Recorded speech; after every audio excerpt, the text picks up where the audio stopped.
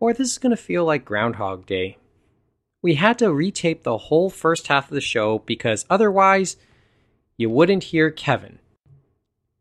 But depending on who you ask, that might actually be a good thing. Hello? Can you hear me?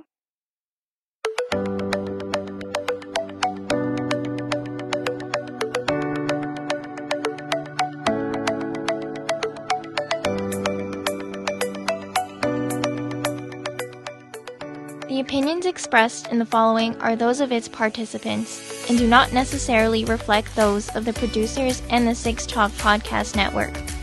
Also, the following contains mature material and mild language, which may not be suitable for all audiences. Discretion is advised.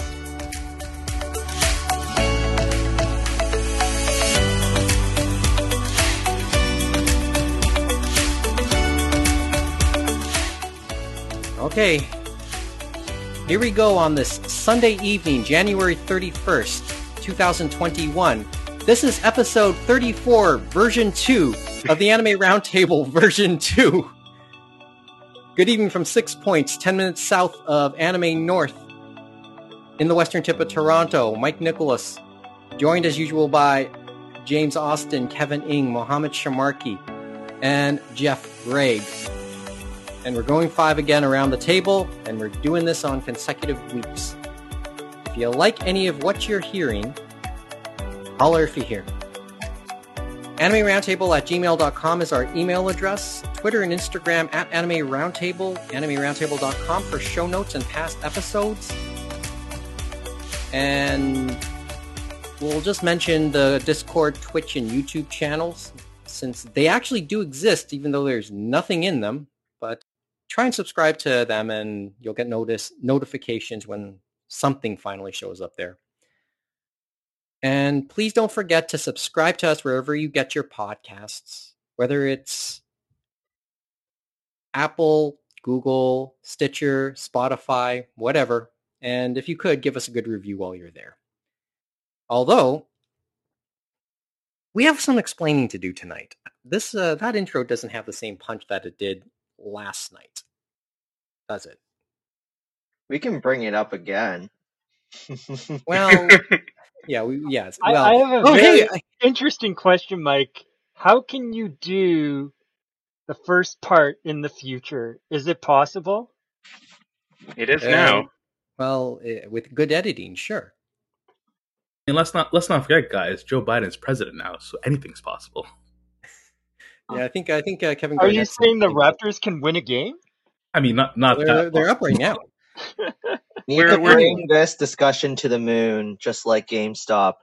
Oh yes. Well, okay. First of all, I've heard everyone's winning on GameStop, AMC, and BlackBerry. I'm not. And I don't have any positions in them, so I'm not. And silver, for that matter. Oh man, the rally on silver is amazing.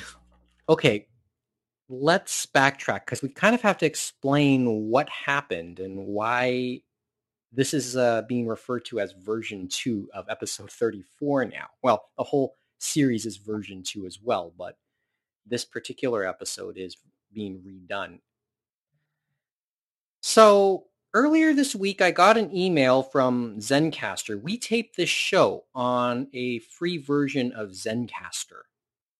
And if you're in any way of a podcaster, you know of various services that can record and keep online and etc. Put them together and you can just download off their website. Like there's various recording services now, since the podcasting phenomenon has evolved over the 15 some odd years the concept has been around. So we use Zencastr right now. And for now, we're using a free version. So we can record through their website. And then when I'm ready, I could come back and download the individual voice tracks of each of our participants, myself and the others, individually. And then that's how I stitch it together to make the episodes you're hearing. Earlier this week, I was given an offer to try the beta version of an updated version of Zencastr, which will incorporate webcams. And I took it in and we decided to try it with the intention maybe we could stitch together a YouTube version of the podcast. And for reference, Zencastr also has some pretty extensive editing suites, but really you have to subscribe to that. Everything has a cost, right? But I can download the RAWs, and if I have the proper software, I can work on both the movies and the audio. I have GarageBand, but I don't have Final Cut Pro on my Mac here. So James and I took it for a test run, and we realized pretty quickly that we're not going to put out a video version of this podcast anytime soon. But we have made reference to it, and you'll hear a reference of a possible video version throughout this episode. But we'll fast forward now to Saturday, and we taped the episode again in the beta version of the new Zencastr, and we thought it was going fine. Then we finished the first part, and one thing that happens after we finish each segment is our voices are then processed and then put onto the server, onto Zencastr's server for me, once again, to be able to download down. But not mine. Well, yeah, and that's where it got complicated. Each of the individual participants can also download their voice file in case something happens, and then I can arrange for it to be sent over. But that wasn't an option with Kevin's voice. So, well, we couldn't hear Kevin. Or if I was to put this up right now, you wouldn't be able to hear anything Kevin said. Because we don't have any of Kevin's voice file from last night, from that first segment. Because the beta version does not work on mobile at this moment. And yeah, and yes, and disclosure, Kevin has been participating in the pandemic series episodes mainly through his phone. And yes, the beta probably isn't optimized to properly deal with using Android at this point, or probably any phone for that matter. And it might have been said said as much in the notes, but nonetheless, we are still attempting to recover that file, and we have contacted Zencastr's support, but we're not holding our breath. So we just decided to retape what would have been the first segment right now. So to the listeners out there who are going to be hearing this, here we'll give you the rundown. We are taping this first segment of episode 34 right now on Sunday evening, January 31st. The second segment, which we'll allude to throughout this part of the taping, the second segment was taped last night, Saturday evening, January 30th. And we're not running away from the technical difficulties. If you know the history of this podcast, you know we acknowledge whenever shit happens. And it just becomes part of the regular banter and maybe part of the regular legend of this show. Mind you, this show is a legend only in my own mind. But we've always acknowledged whenever these things have happened. And really, this is the first major one that I could really think of. We're all about radical transparency here. Sorry? We're all about radical transparency here. Yeah, we're all for it. I mean, heavens knows we don't get it in a lot of other aspects in our lives. If you release the episode in a couple days, you can call it the Groundhog's Day special. Oh yes, that's right. That's what I was thinking. It's likely to come out. That's right. That's actually a good theme because, ironically, this episode will probably find itself online on either February 1st or February 2nd. So it might be perfect, actually. It'd be like Bill Murray driving a groundhog off a cliff. Yeah. So yeah, ironically, this might be a Groundhog's Day episode. That might actually work. Either that or Zencastr, the beta is censoring the mobile users, right? Oh boy. Kevin's kind of been too hot for the internet. Well, that's the explanation. And, well, as I said, the other thing is we can't really run away from the glitch even if we wanted to, because we refer to that same glitch throughout the second segment. And you'll hear us talk about that. But in any event, we're more or less going to try and talk about the same main topics we talked about when we taped this last night. So bear with us as best you could. Although I think we're going to skip the GameStop talk tonight. Really? But it was so fun. Okay, what do you want to say about it? Because that's obviously the big news this week. Get it now, and guys. Get it now. It's going to the moon. Get it now. Okay, I would suggest you consult a financial expert and probably do your research. Too. Those who don't have lots of disposable income. Nope. Don't worry about it, guys. Just sell your houses. Get in it right now, man. You need all the money in the market right now, guys. Come on. Don't listen to Mohammed if you don't have money that you can afford to lose. It's okay, guys. Your parents probably own a house. Just take a second mortgage. You guys got this. Oh my God. If you're really going to jump in, you need to have your exit strategy in place. You need to know when you're going to sell, whether you're up or down. Don't worry, guys. I'll never go down.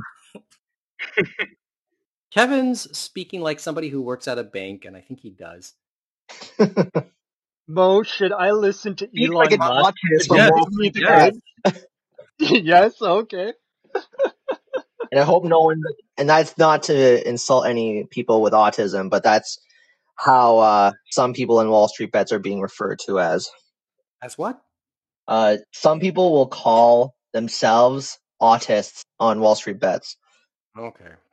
Well, that community has been questionable, to say the least, too, from what we've heard. So, Well, we've heard different versions and different takes about the whole GameStop rally, the Reddit rally, I think it's being called, or the Reddit revolution. And that's why we talked about it. I think before that kind of tied into what we've talked about before with Matt Alt's book, The Final Chapter, Pure Invention, and other online communities and stuff like that, and how they can affect the real world. Well, yeah, this is very 4chan and 2chan-ish, so to speak. Like Reddit's become like another version of it in its own way. And I know we talked about those boards being the home of various pranks, although obviously it could devolve and you can end up with something a little bit more, well, divisive, so to speak. But, we've kind of gone on about that in the past as well. And even though we've heard things about it being for Joe Schmo, as many have said, likely the people who made the most money are probably the Goliaths. So all it was, as one headline had said this week, it was Goliath versus Goliath, with David being the fig leaf. Yeah, that's the other thing. There's this belief that it could have been just hedge funds really squaring off against each other, with retail traders, the small guys, acting as proxies for one side, right? That's been a common belief in it all. And I'm talking as somebody who's just, like, I'm starting to learn a little bit about investing and trading on stock markets, but like Kevin hinted, I've only put up as much as I was willing to lose in that scenario. So, which right now, as somebody who's not presently working in the pandemic, isn't the greatest amount. But the only way I was going to learn anything was to put a little bit of stuff at risk, and that's what I've done. And I will tell you this much: I think the major indices at the close of Friday, whether it's the NASDAQ or the Dow Jones or the TSX here in Toronto, and somebody can correct me if I'm wrong, I heard that they were down 2% for the day, right? The trading account that I opened up earlier in the week dipped by that much. I looked at my bank statements and my other long-term savings. They're down 2% as well.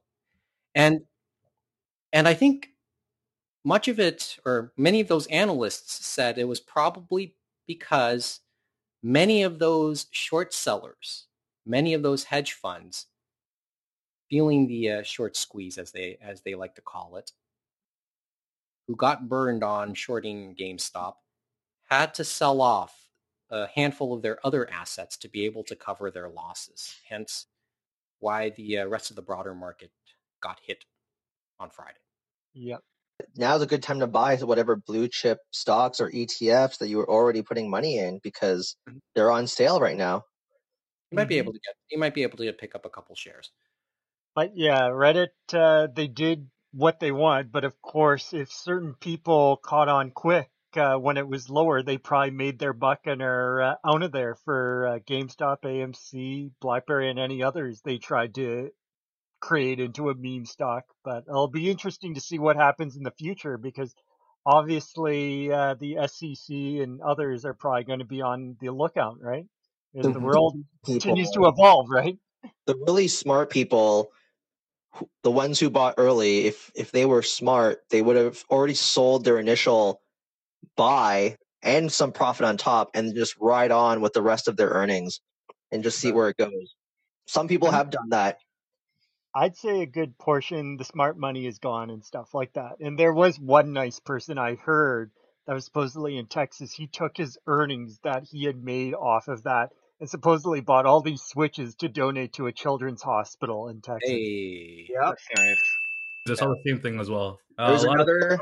Oh, sorry. Go ahead, Mohammed. I was gonna say a lot of people are donating their profits on this, man. I mean, that's why you gotta ride it to the moon, guys. Just get it now. There was one person who works for a hospital. He got permission to have 2 patients have their life-saving heart surgeries paid for pro bono, have all the work done pro bono. And there's another guy who's using his proceeds to pay for his sister's Lyme disease treatment. So there is some good coming out of this, for sure. Yeah, so and then hear the positive, right? It's not all.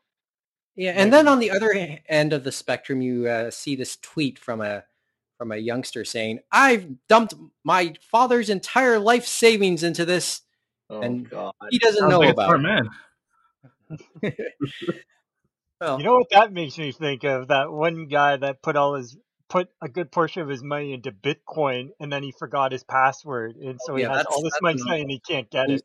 And he's searching for that. And he's searching for. I think he's going to try and search a dump for the password because he said it was on a hard drive he threw away. The other more heartwarming story I heard is I heard a woman gifted a few shares. I don't know how many. I think it was like a. Oh, it's her kid, yeah, or nephew or something. Yeah, for holidays for Kwanzaa. Yeah, it was like 60 shares or something. No, sorry, it was $60 worth of shares, and then now it's like $3,000 worth of shares because Yeah. Assuming he's cashed out. But, I mean, he shouldn't. He shredded to the moon. Everyone, ride this shit to the moon. Come on, guys. Do it. Right.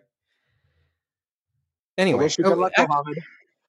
Yeah, wish you. Yeah, and well, hey, I hate to tell you, Mohammed's dream coach is probably guiding him to the moon, right?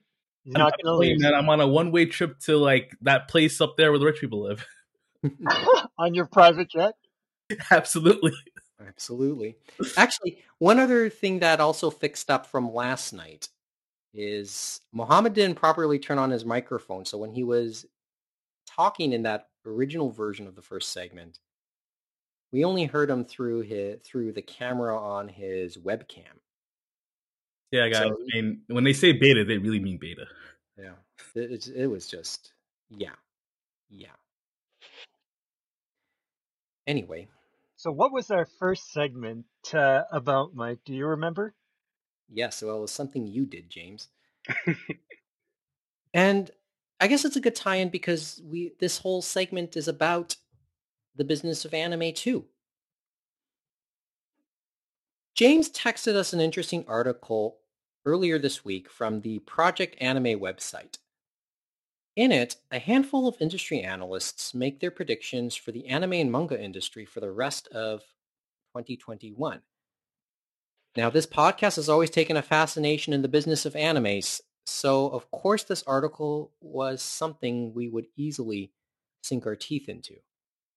Now, as a quick aside, Project Anime is run by the Society for the Promotion of Japanese Animation, the parent group of Anime Expo. The site is a mainly industry-related site, but the tie with AX makes sense considering the commercial nature of that convention. So let's talk about some of the takeaways that caught our attention in the article. And the analysts who were asked to look in their crystal ball were actually some familiar names to us and maybe to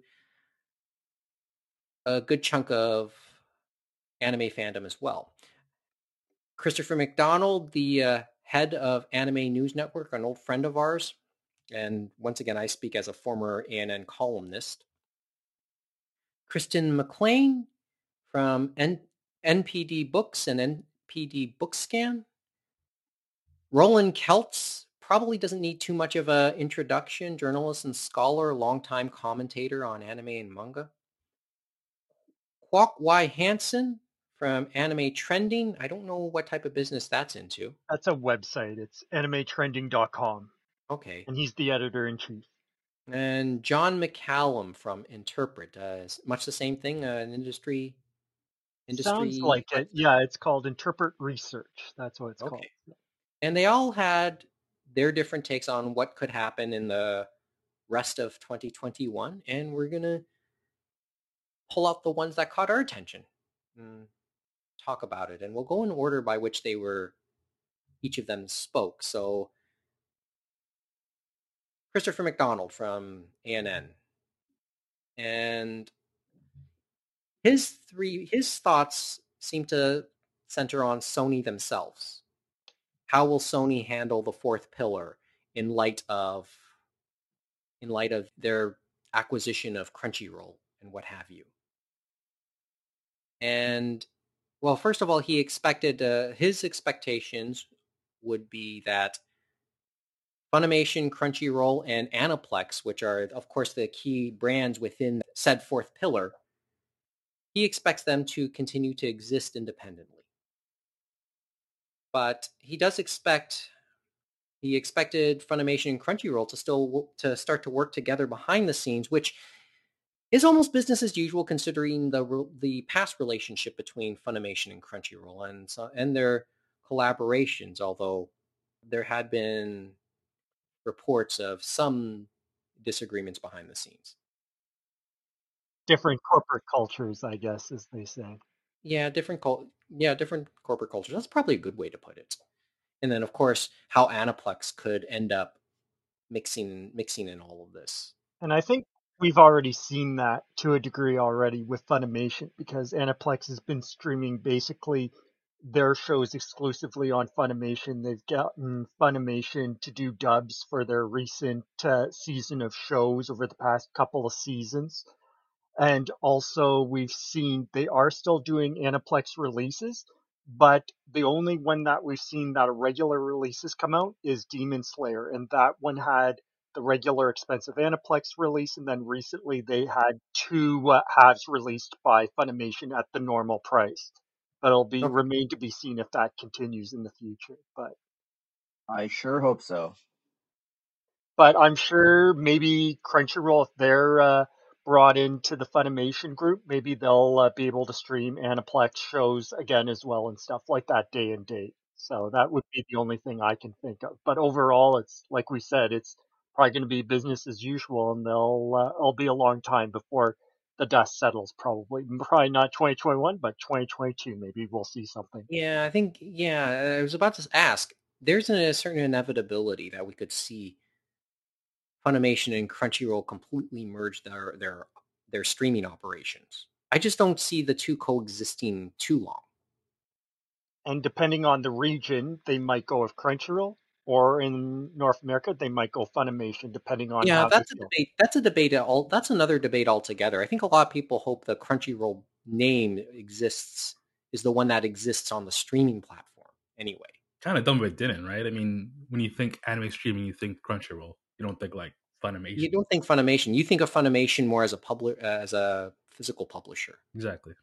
But Right. at some point, they know that physical publishing is going to diminish and stuff like that, even though that's been their bread and butter. So they're playing for the future too, of course. Yeah, and that's going to be an interesting dilemma because Funimation is the more historic name when it comes to the anime industry in North America, but Crunchyroll is, as Mohammed said, the more identifiable name when it comes to anime streaming. Funimation's an older name. Funimation's an older brand. Funimation is the Dragon Ball company, right? Yes, the Dragon Ball. And because of that, I think it does have some, out of the niche, like not appeal, but awareness. Like people who saw or have watched Dragon Ball would have seen the word Funimation. If you went to see the Frieza or Broly movie in the theaters, you would have had all the Funimation branding and logos. But I'm not sure if that sort of thing happens with Crunchyroll. I don't know if there's been any Crunchyroll movies. I don't imagine so. Yeah, actually, that leads to his other point, which is the originals, the original branding. Like Netflix has Netflix originals, and that branding has extended to animated shows, to anime. Obviously they have a successful line in terms of some live actions, Stranger Things. List a couple Netflix originals right now that have House of Cards was pretty popular back in the day. House of Cards, Stranger Orange is Things. the New Black. Oh yeah, Orange. Yep. But I think in this particular case with Crunchyroll and Funimation, I feel like the smart move would be to immediately drop any Funimation streaming service and just transfer all those users over to Crunchyroll and just have one unified streaming platform. Like when Disney bought Fox, they didn't also set up a Fox streaming service. They set up Disney Plus, just put all the stuff there. I mean, that's how it should be. You shouldn't have two streaming services and try to manage that. Because sure, on paper your numbers might look great. Hey, we have all these customers and all our streaming services, but then in reality, sooner or later you're gonna have to bring that shit together. And then when you do, your numbers gonna go low. It's not gonna look good. Just do it now. Have one giant big rebrand and say Funimation's gone. Here's Crunchyroll, hooray, and then that's it. That's a fair point. Yeah, I mean, as I said, we all think it'll happen next year, but time will tell. It's kind of funny how there is an argument to say sooner the better. Yeah, especially during a pandemic. Do it now. Why didn't you do it last year? I think they're still trying to go through the process of getting the sales finalized. Yeah, that's what I think. That's one of those things take time, and I say 2022. I think that could be the only thing that's holding it back. It's the sale. And even to rubber stamp, it takes time, which it is. Right. All right. But the funny thing I'll tell you though is like we keep on talking about streaming and stuff like that, and remember Crunchyroll. It's like their beginnings as illegal streaming and stuff like that, and then becoming legit, and so that's where people kind of went and started off. And then it wasn't till late in the game that Funimation and then of course ADV Sentai with the Anime Network got into streaming, because those two, remember, started on TV. They started with on demand, and sometimes in some regions linear TV, which is kind of crazy to think, right? Dude, I remember the anime. They had an on demand channel. It was pretty cool. But yeah, I mean that's just the way evolution works in evolution. But like that's the way this process works, right? I mean, YouTube had a whole bunch of piracy stuff in the beginning, and look at it now, still has piracy stuff.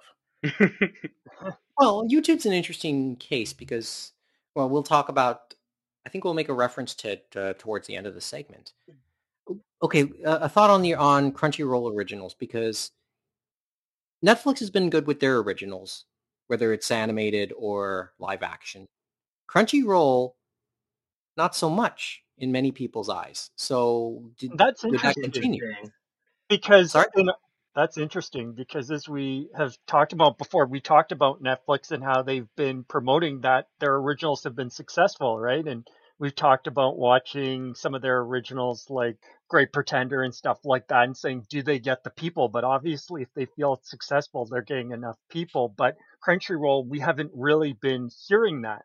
And the only one I've watched is Inspector, and I know they've been getting a few others, but supposedly it sounds like it hasn't performed up to their expectations. And now that they're bought by Sony and Funimation, it's like, will they let them continue? Probably seeing that Netflix has found traction, they probably will try to continue, but it'll be interesting to see how they try to shift gears to reach the success maybe Netflix has hit. Well, the other thing is we're talking Sony, and they already have their own studios. Mm-hmm.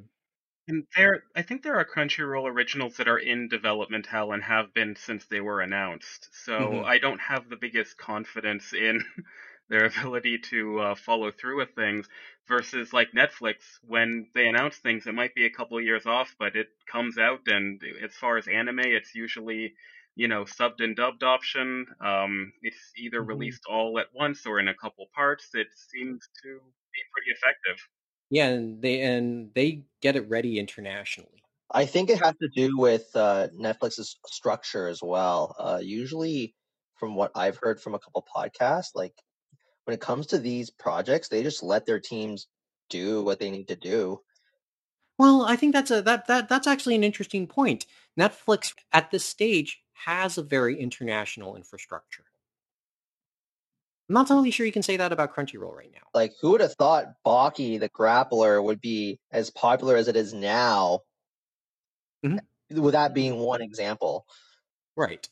But as And I said, the way they produce those things, they know they have a structure already in place to have it in their multiple zones at once, to release it in multiple parts of the world at the same time.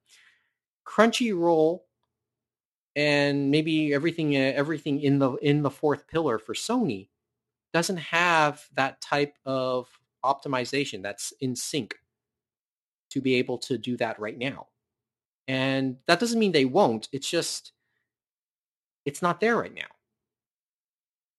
Obviously, they have all the pieces to make it work. It's Sony after all.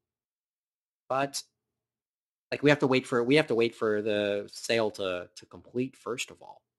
some of And that'll be yeah, interesting to see. There's but another factor I too, think though. that like I mean, Kevin, that's not a bad point. Maybe part of the failures of the originals is just the rollout. Or finding the right partners, right? I don't know. I haven't watched the original myself, but Sometimes it's a matter of picking the right properties, but I think with Netflix, it's predominantly the execution. mhm. Because Mm-hmm. just like with Baki, like who would have thought to bring Devilman back of all things, and then look how that became successful too. So sometimes it's the execution. Mhm. Yeah, finding the Well, right. we said we're just trying to make sense of it. I was just thinking the other thing is there are different experiences. Like I know the one I'm intrigued to find out about this year in 2021 is that one of the Crunchyroll originals they announced was a partnership between them and Adult Swim for an original anime called Fena Pirate Princess, and that's being done by Production IG. So that'll be interesting to see how that plays out because Crunchyroll will stream, and then obviously on Toonami they're going to do a dub through that. So that's an experiment that they haven't done before, and maybe they thought they are trying a different track after seeing what they saw before. Basically, one owner to the other, right? Hmm Many But that respects. one, of course, was Mhm. under old ownership because remember Warner Media Mhm. and stuff like that. Well, as I But it, said, from one owner to the other, or from the outgoing owner to the incoming one. But I guess live action was the last one, and we were talking about that on Netflix because we've seen traction with that for Japanese live action because it isn't secondary to anime anymore, as Christopher McDonald was saying.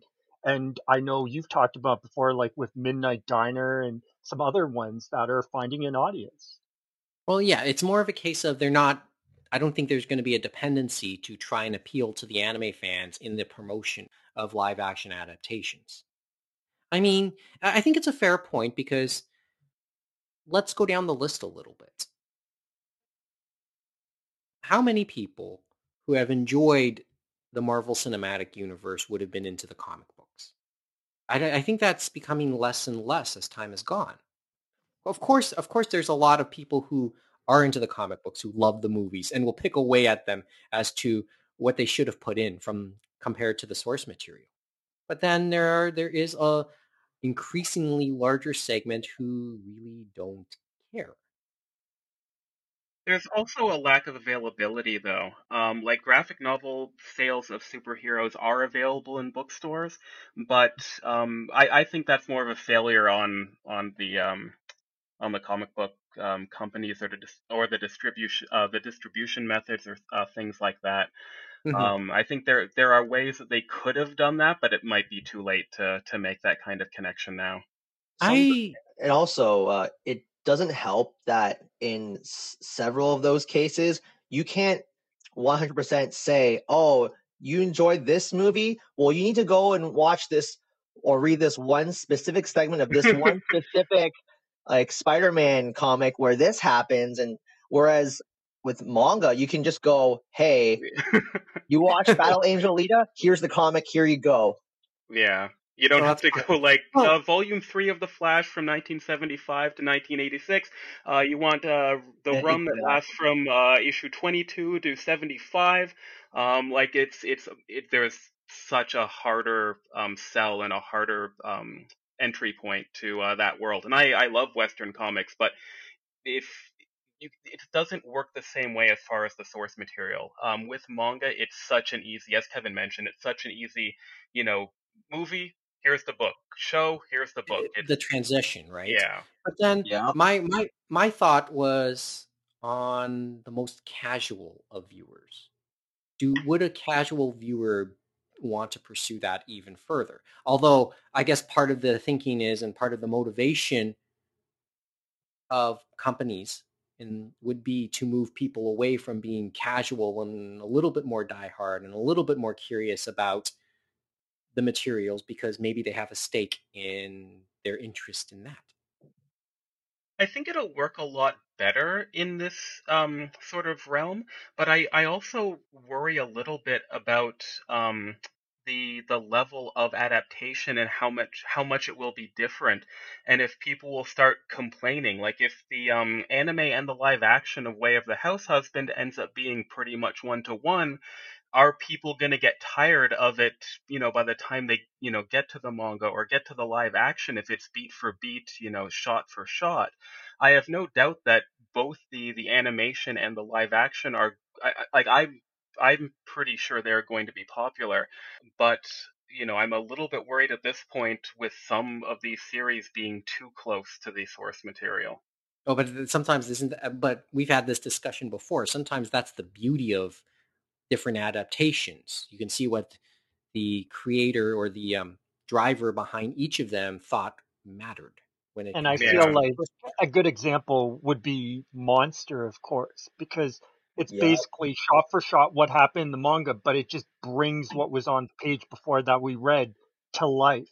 But And that doesn't always happen, as we've seen. So. and that's not always Usually, interesting. I usually hear people wanting shot for shot, whereas I don't hear, oh, I don't mind a different adaptation nearly as often Mhm. from personal experience.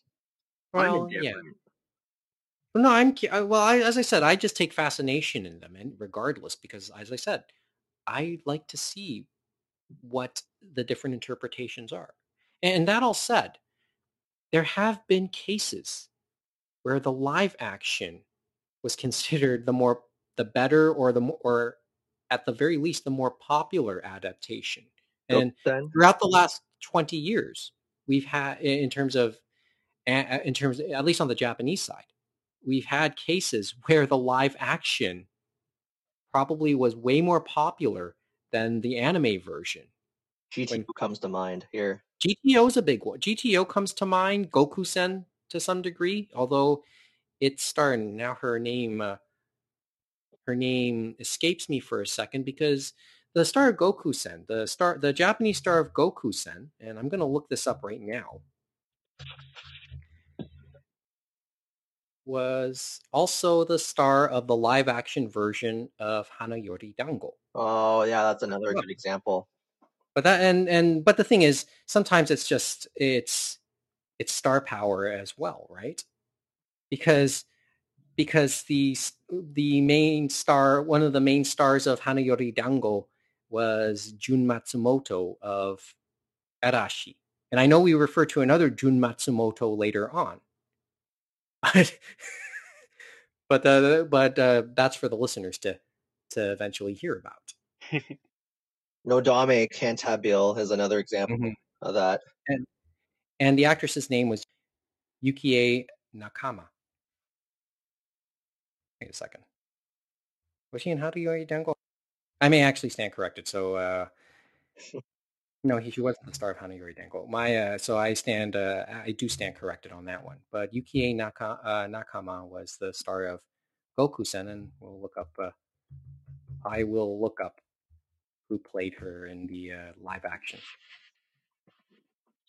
Mao Inui. Okay, Mao Inui was the star of Hanayori Dango. And just for reference, there's always an ongoing rumor. I don't know if it's been confirmed that she has been long linked to Jun Matsumoto himself since as far back as the Hanayori Dango television series. Anyway, but yeah, we can go. My point being, they know how to make a live action really powerful in terms of in the mind's eye.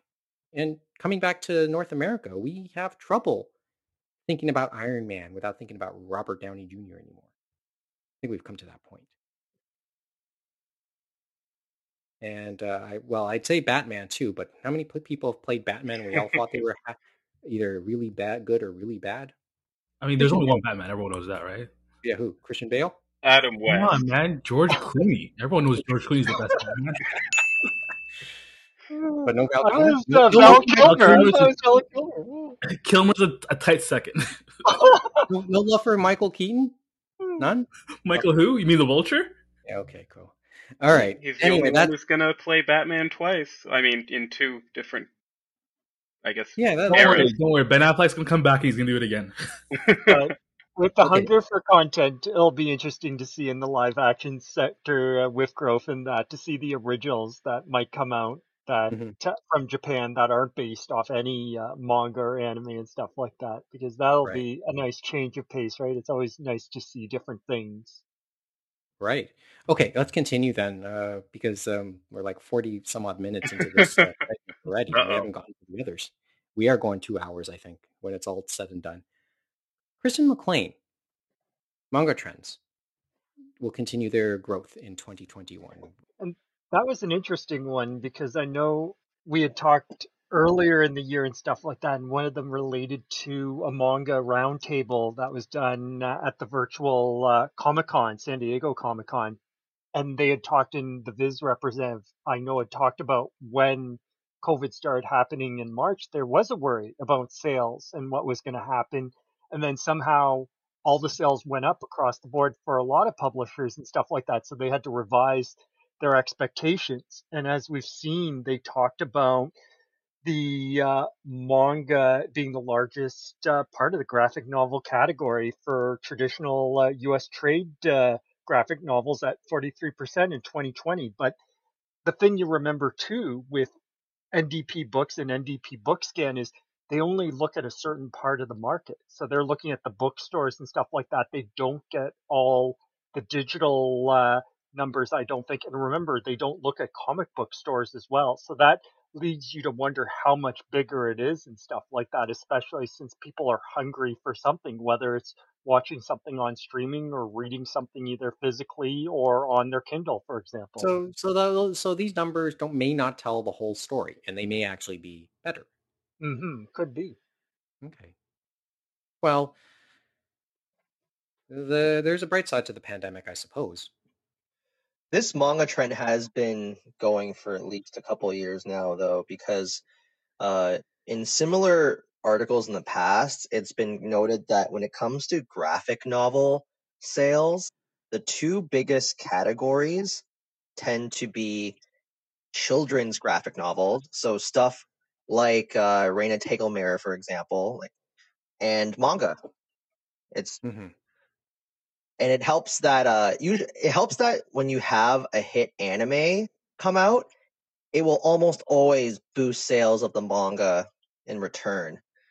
And they had talked about that too, about how basically the streaming these animes and stuff like that helps juice their sales, basically, so to speak. And we've seen that with some we've talked about before. I know with Demon Slayer, of course.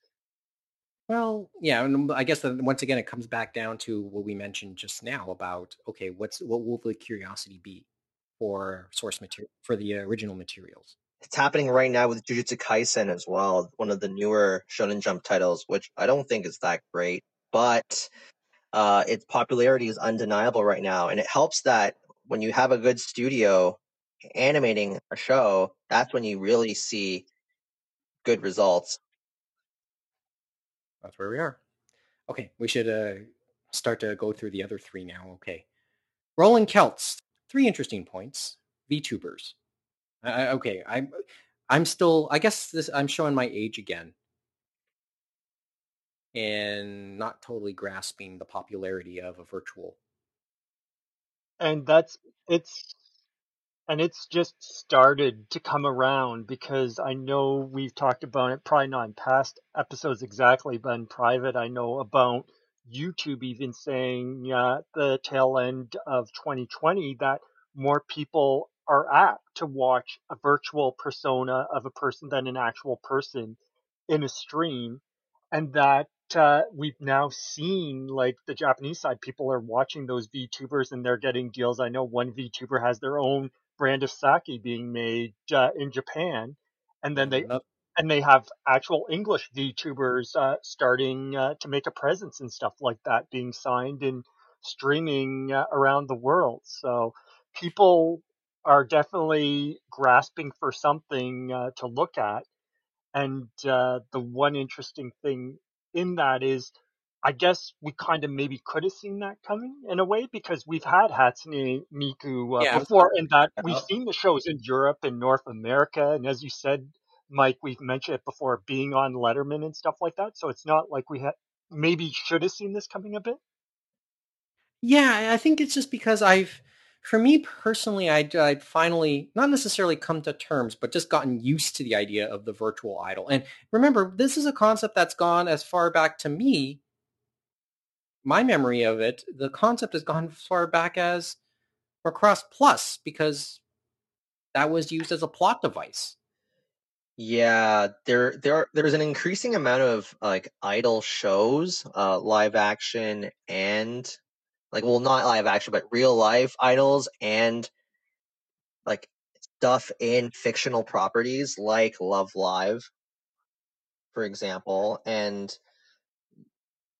it's like all these different forms are just combining now. And I also look at K-pop as another example where like those performers are pretty much idols, but they're expected to do it all, and they do. I think Well, there's a bigger discussion here about kind of the separation of like the idol or the personality from a real person. Like I think, if you look at even in the video game YouTuber space, you have Arlo, who's not virtual, but he's a Muppet or a Muppet style puppet, who's relatively popular. But no one really is, thinking about the real person behind that, although I don't know who that would be because he is a literal monster guy. So, but that's what people say. But for the virtual idols, I'm curious, like, if is it a privacy thing? Is it this back to fantasy escapism? But yeah, I think that's probably a larger discussion. I'm just really curious about all the factors that are driving this trend. And some of them are being done through agencies. And I remember one of the English ones, they were on a YouTube podcast, Trash Taste. And when they were on the video portion, it was their virtual avatar that was in the sea, which is kind of interesting. But the other thing, though, too, is we can look at from our thing, and it's like you never know where these things can go. And I wouldn't count it out, because we saw what happened in the video game space just as Twitch and others were getting going. And some of the companies were like, no one's going to watch someone playing a video game and stuff like that and all that. And look where we are now. It's like, it's not just about personalities. You never know what people will start to watch, or how their taste will change and how they take in content. Well, I guess the last part about I want to acknowledge concerning the VTubers, a VTuber, a voice behind a popular VTuber recently passed away. I remember reading about that, and that kind of made news. But also, like, I've seen the odd time I've gone on Twitch. You see a avatar talking in the front of somebody playing video games. So it's not, in one sense, it's not far fetched, but I guess I'm just curious. As I said, I'll just have to watch a little more to be able to understand it. So in one sense, it doesn't surprise me, but in the other sense, I'm still trying to grasp it because I'm still grasping how we got to this point.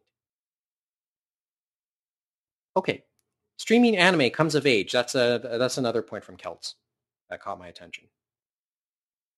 Anime now a cornerstone of global streaming media platforms. So Netflix, Amazon, Hulu, YouTube, HBO Max, they put up anime, right? Sony, of course, we know that we've already talked about that.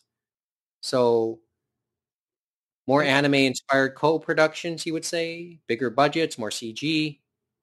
Just, yeah, it's just a thing now.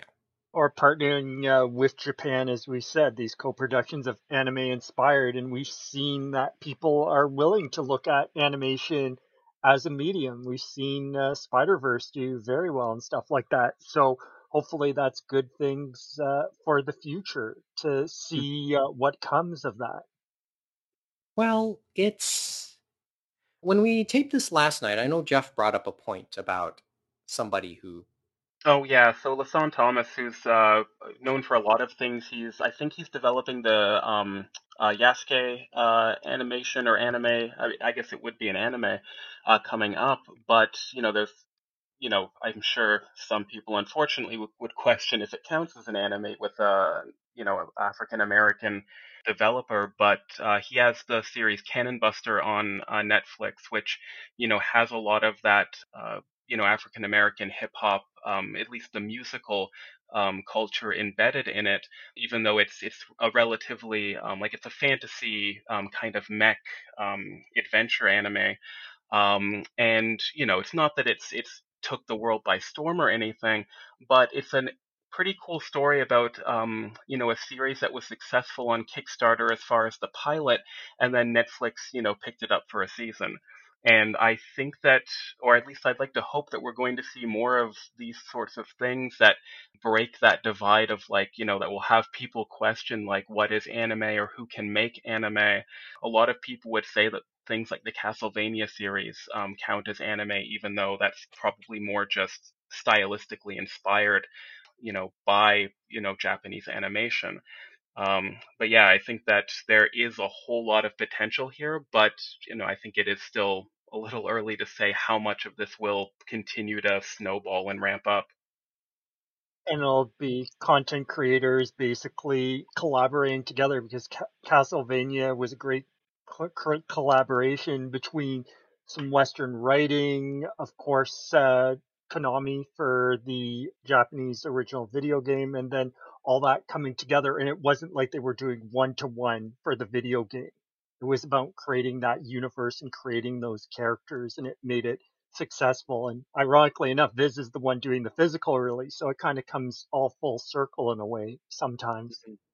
But it's giving, I mean, to be a little bit more on the utopian side and to spout some of the benefits of where we are at this point in time.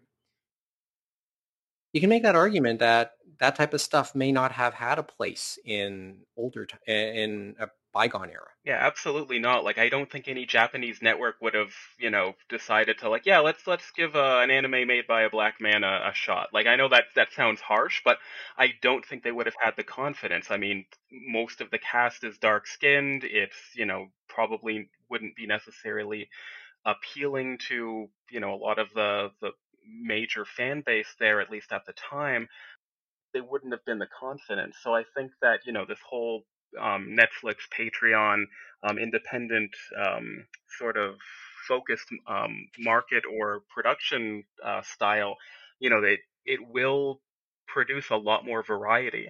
I don't think that a lot of that variety will have a whole lot of staying power, but I think it's wonderful that they're going to be on Netflix, which is arguably in this day and age a bigger deal than being on broadcast television, at least in the West. Yeah, well, which led to a thought that I gave last time, and I'll give it again. With material back then, any fringe material, I guess would have been considered fringe back then, would have had a bunch of different problems finding its way onto traditional broadcast media. And it isn't just necessarily because of, like any discrimination, but sometimes it's also being able to flesh out your narratives. And work with me on this one, because as time has gone, like in traditional media, you are hampered by various things. And probably one thing that would come to my mind is time. In television, you have to tell your narrative in a 30-minute or 1 hour time frame. You can't flesh out your media. This is the beauty of digital platforms these days, which kind of started with podcasting too. But obviously, as also we have that now in streaming services, and what those are able to hold. You aren't constricted by certain procedures of time of what traditional media would have given you. Like as I said, TV, you have many more constraints. Radio, not as much. You might be able to flesh out a discussion, a narrative a little bit better, but not much more, because in the end, you are still constricted by the bottom of the hour or the top of the hour. But podcasting, YouTube, Netflix, you can tell your story. You have a little bit more time. You have a little bit more leeway to be able to tell your story. And, even if you look at the lengths of some individual episodes of certain shows on streaming, a lot of the times you will see varying times for episodes of a show. It happens a little bit more often not. Especially with like original streaming content. I know WandaVision is supposed to be half hour. Sometimes it's more, sometimes it's less. Same thing with Mhm. all the original Netflix stuff. I mean, House of Cards sometimes had hour long episodes. They're slightly less, slightly more. Game of Thrones did the same thing where they extended their episodes from time to time. It's Mandalorian as well, like the other platforms do it as well. exactly. And I was thinking Terrace House back then. Sometimes they're 25 minutes, sometimes they're 45 minutes. And us here on podcasting as well. Here we are going on an hour in this segment. We can go 2 or 3. May not be the greatest listening for our listeners out there. I don't know. You tell us. animeroundtable@gmail.com.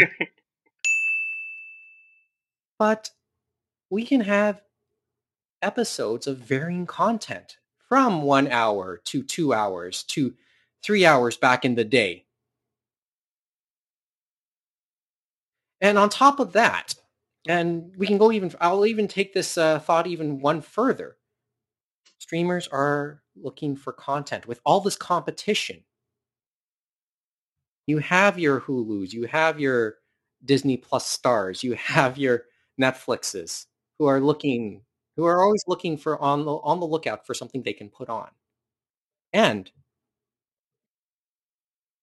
because of the narrow casting nature of these services, because of the narrow casting nature of digital platforms in general, that audience would who would find like a specific show appealing, it's a little, for some strange reason, it might be, or not, maybe not some strange reason, finding something that a show that would match their tastes, it becomes easier for them to find. They're more that audience who would be more in tune to hearing those narratives in full could be easier to find in all of this. Like it's messy. It's messy in one way, but there's something for everybody in the going the other way. Maybe that's maybe that's where anime. That's why anime has a thing, because they know that audience is out there. Okay, we move on.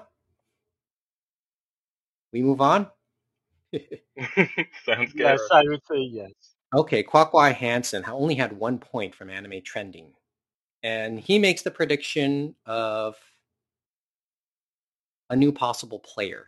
And we were on this topic of Goliath versus Goliath earlier when talking about GameStop. He thinks Disney will have something to say in the near future. It's a possibility. Well, it's strange. Mm-hmm. Well, yeah, it's strange because, in the outset of the announcement that Sony owns everything in terms of anime streaming distribution in the world, here we are, worried about the monopoly, hoping for another player in the anime streaming game, or at least in terms of anime on streaming services. Could it be Amazon? Could Warner Brothers want to come back or Warner Media want to come back in some form? I even put out Rakuten with Viki, just as a thought. But why not the biggest of them all, Disney? Disney having an interest in anime production, anime style. And How odd. They've dabbled with it in the past with a few Marvel adaptations. Marvel Discourse, I think, most recently. They've had the Stitch anime. So I could see them continuing to sort of dabble in it like that when it comes to their own properties. I'm not sure if they'd be in the market to produce originals though. I think that's the key point. Yeah. And they mentioned it in the thing there where they said Disney is going to do 10 animated Star Wars films by Japanese anime creators in 2021, and that'll probably be similar to the Animatrix or something like that. So something in the universe of. Mm-hmm. And Right? they talk about Disney's relationship with anime. I know in his discourse on this, and one of it is talking about Studio Ghibli and stuff like that. But from what we saw of that, it was kind of like it didn't really go as well. So in this case, I would say it's more maybe taking their own properties and maybe going to Japan to maybe using something Japanese infused or anime infused. You know what I mean? Yeah, as I said, the last line's a pure invention in many respects. Why would you say it didn't do as well for them?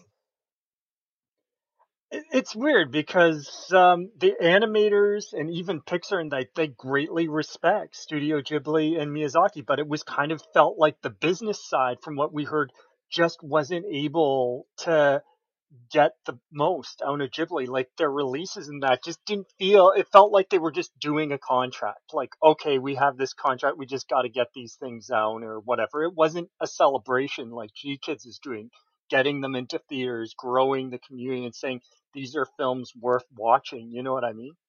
I guess I do see the sentiment there, although I do imagine that those DVD and Blu-ray releases must have done fine, at least for the AAA Ghibli titles. But yeah, I get what you're saying there. Well, I mean, if they were really good, we wouldn't be talking about Ghibli's library being with G Kids now.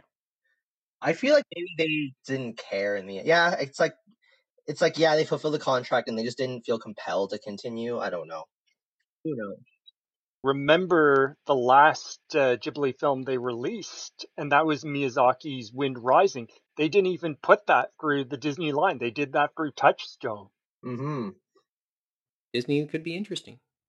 And it could be the first step in Disney eventually buying out Sony, right, Mo?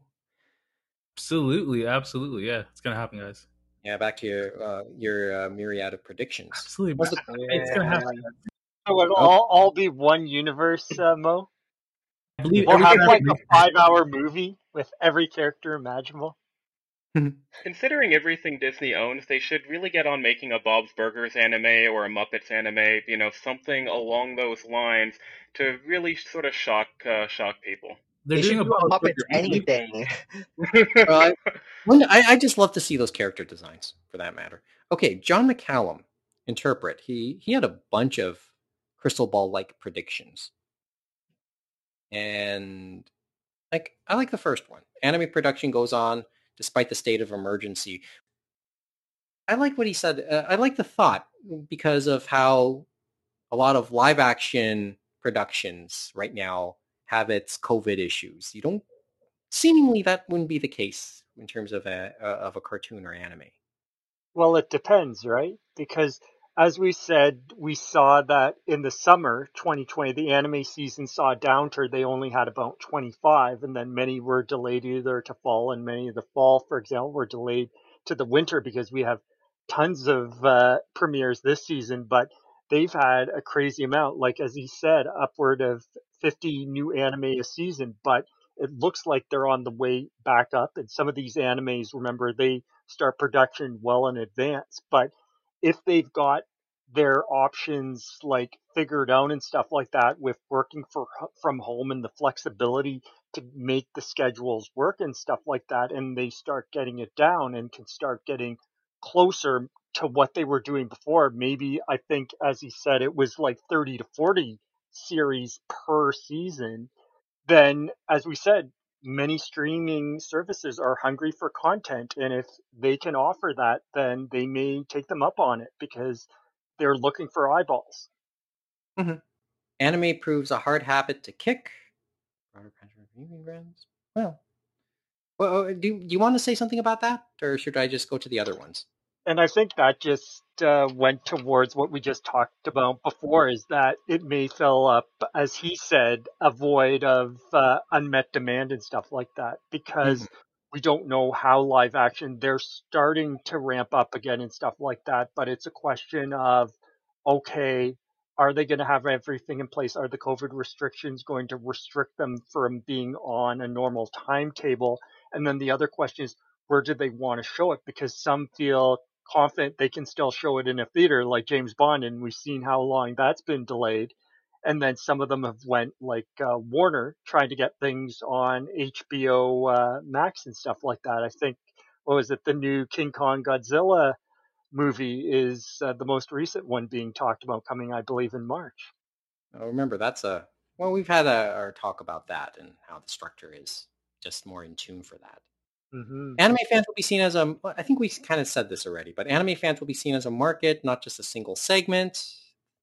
Kind of ties into a bunch of other points that were mentioned in this crystal ball prediction and probably in past episodes, right? Mm-hmm. So, U.S. streamers lean into the female market. Okay. And that was when I think we talked about, because we've always seen it there. We've been at the conventions. We've seen the shoujo market in the early aughts, and then of course the yaoi market and all these other things.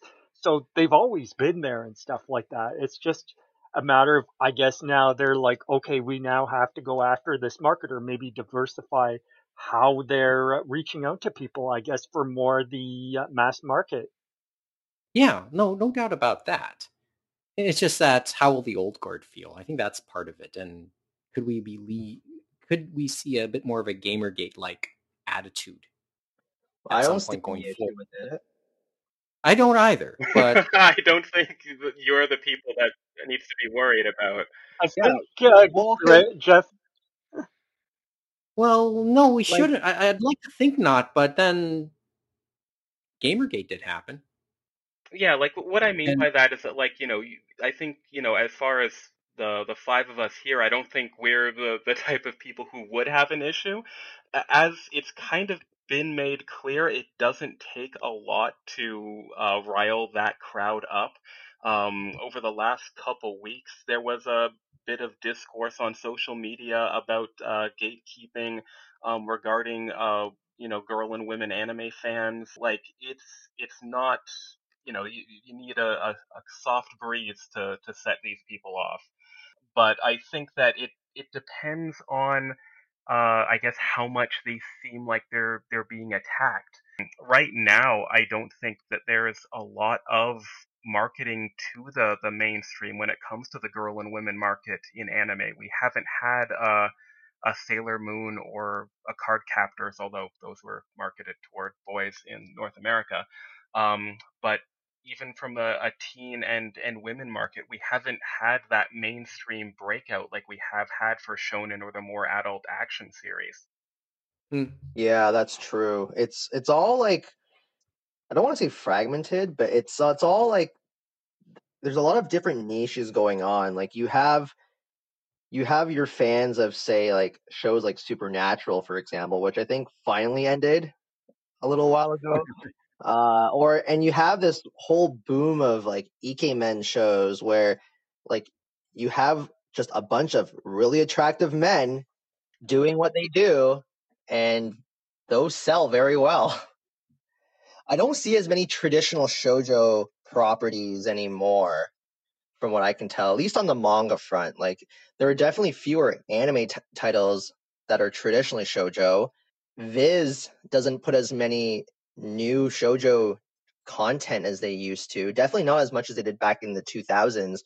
And even with Kodansha, for example, most of their shoujo titles go digital first, and they might see a print release. So it's interesting to see the shift, so to speak.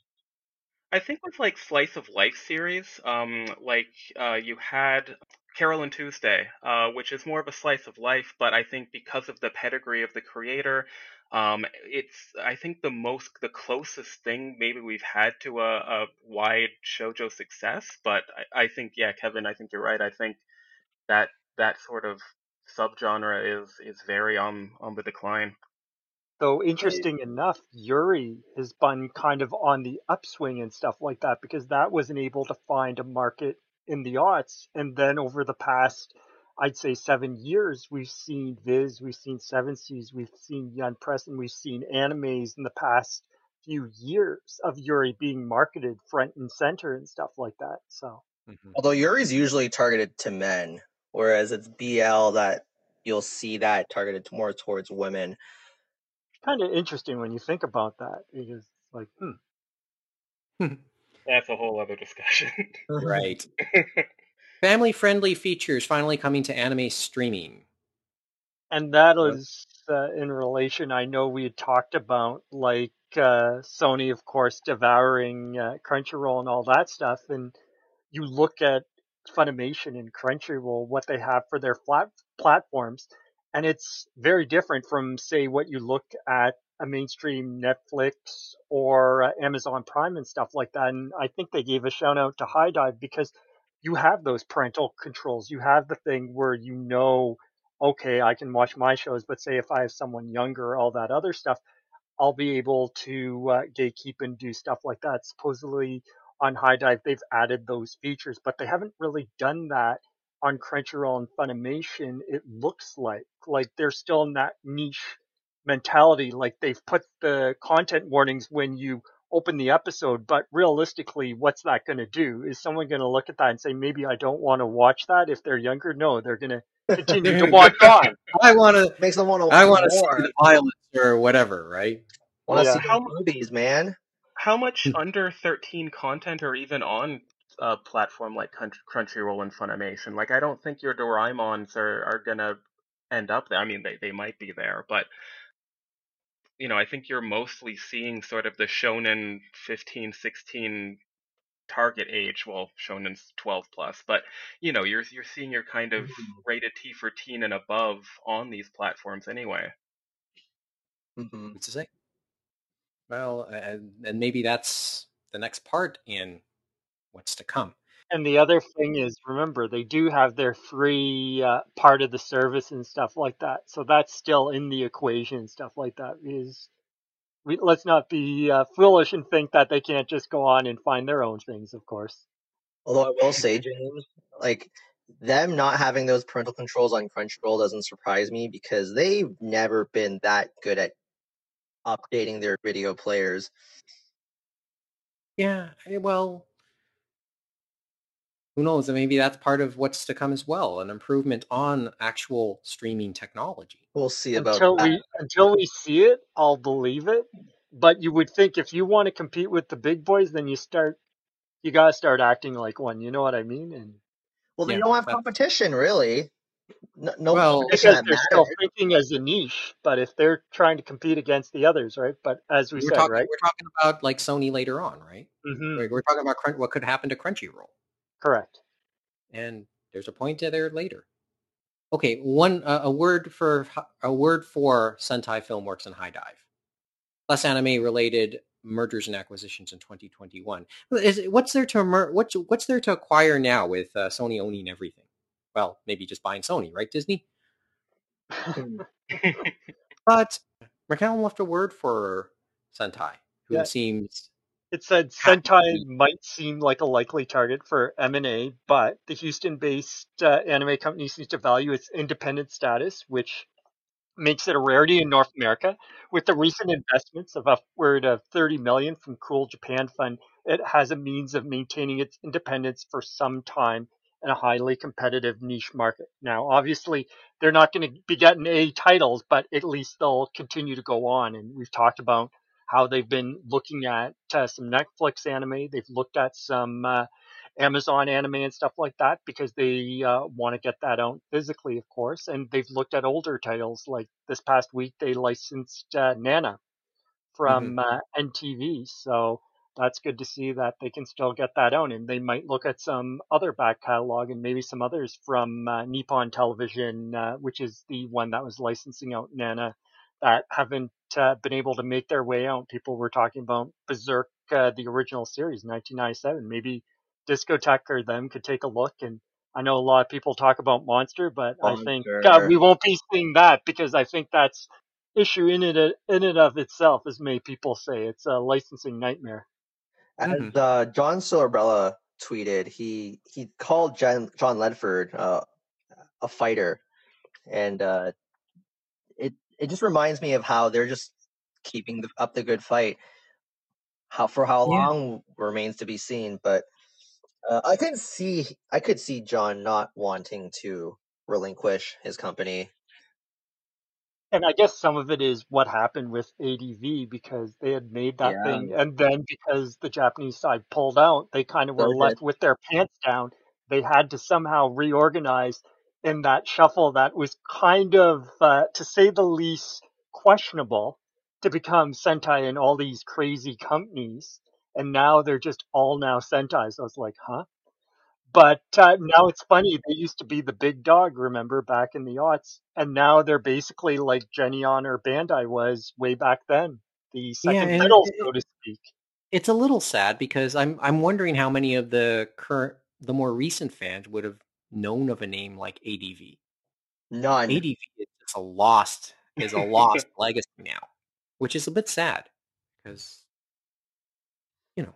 Let's not And forget then we like still, Geneon too. Geneon was They don't, pretty good. they don't got that Yeah. EVA money anymore.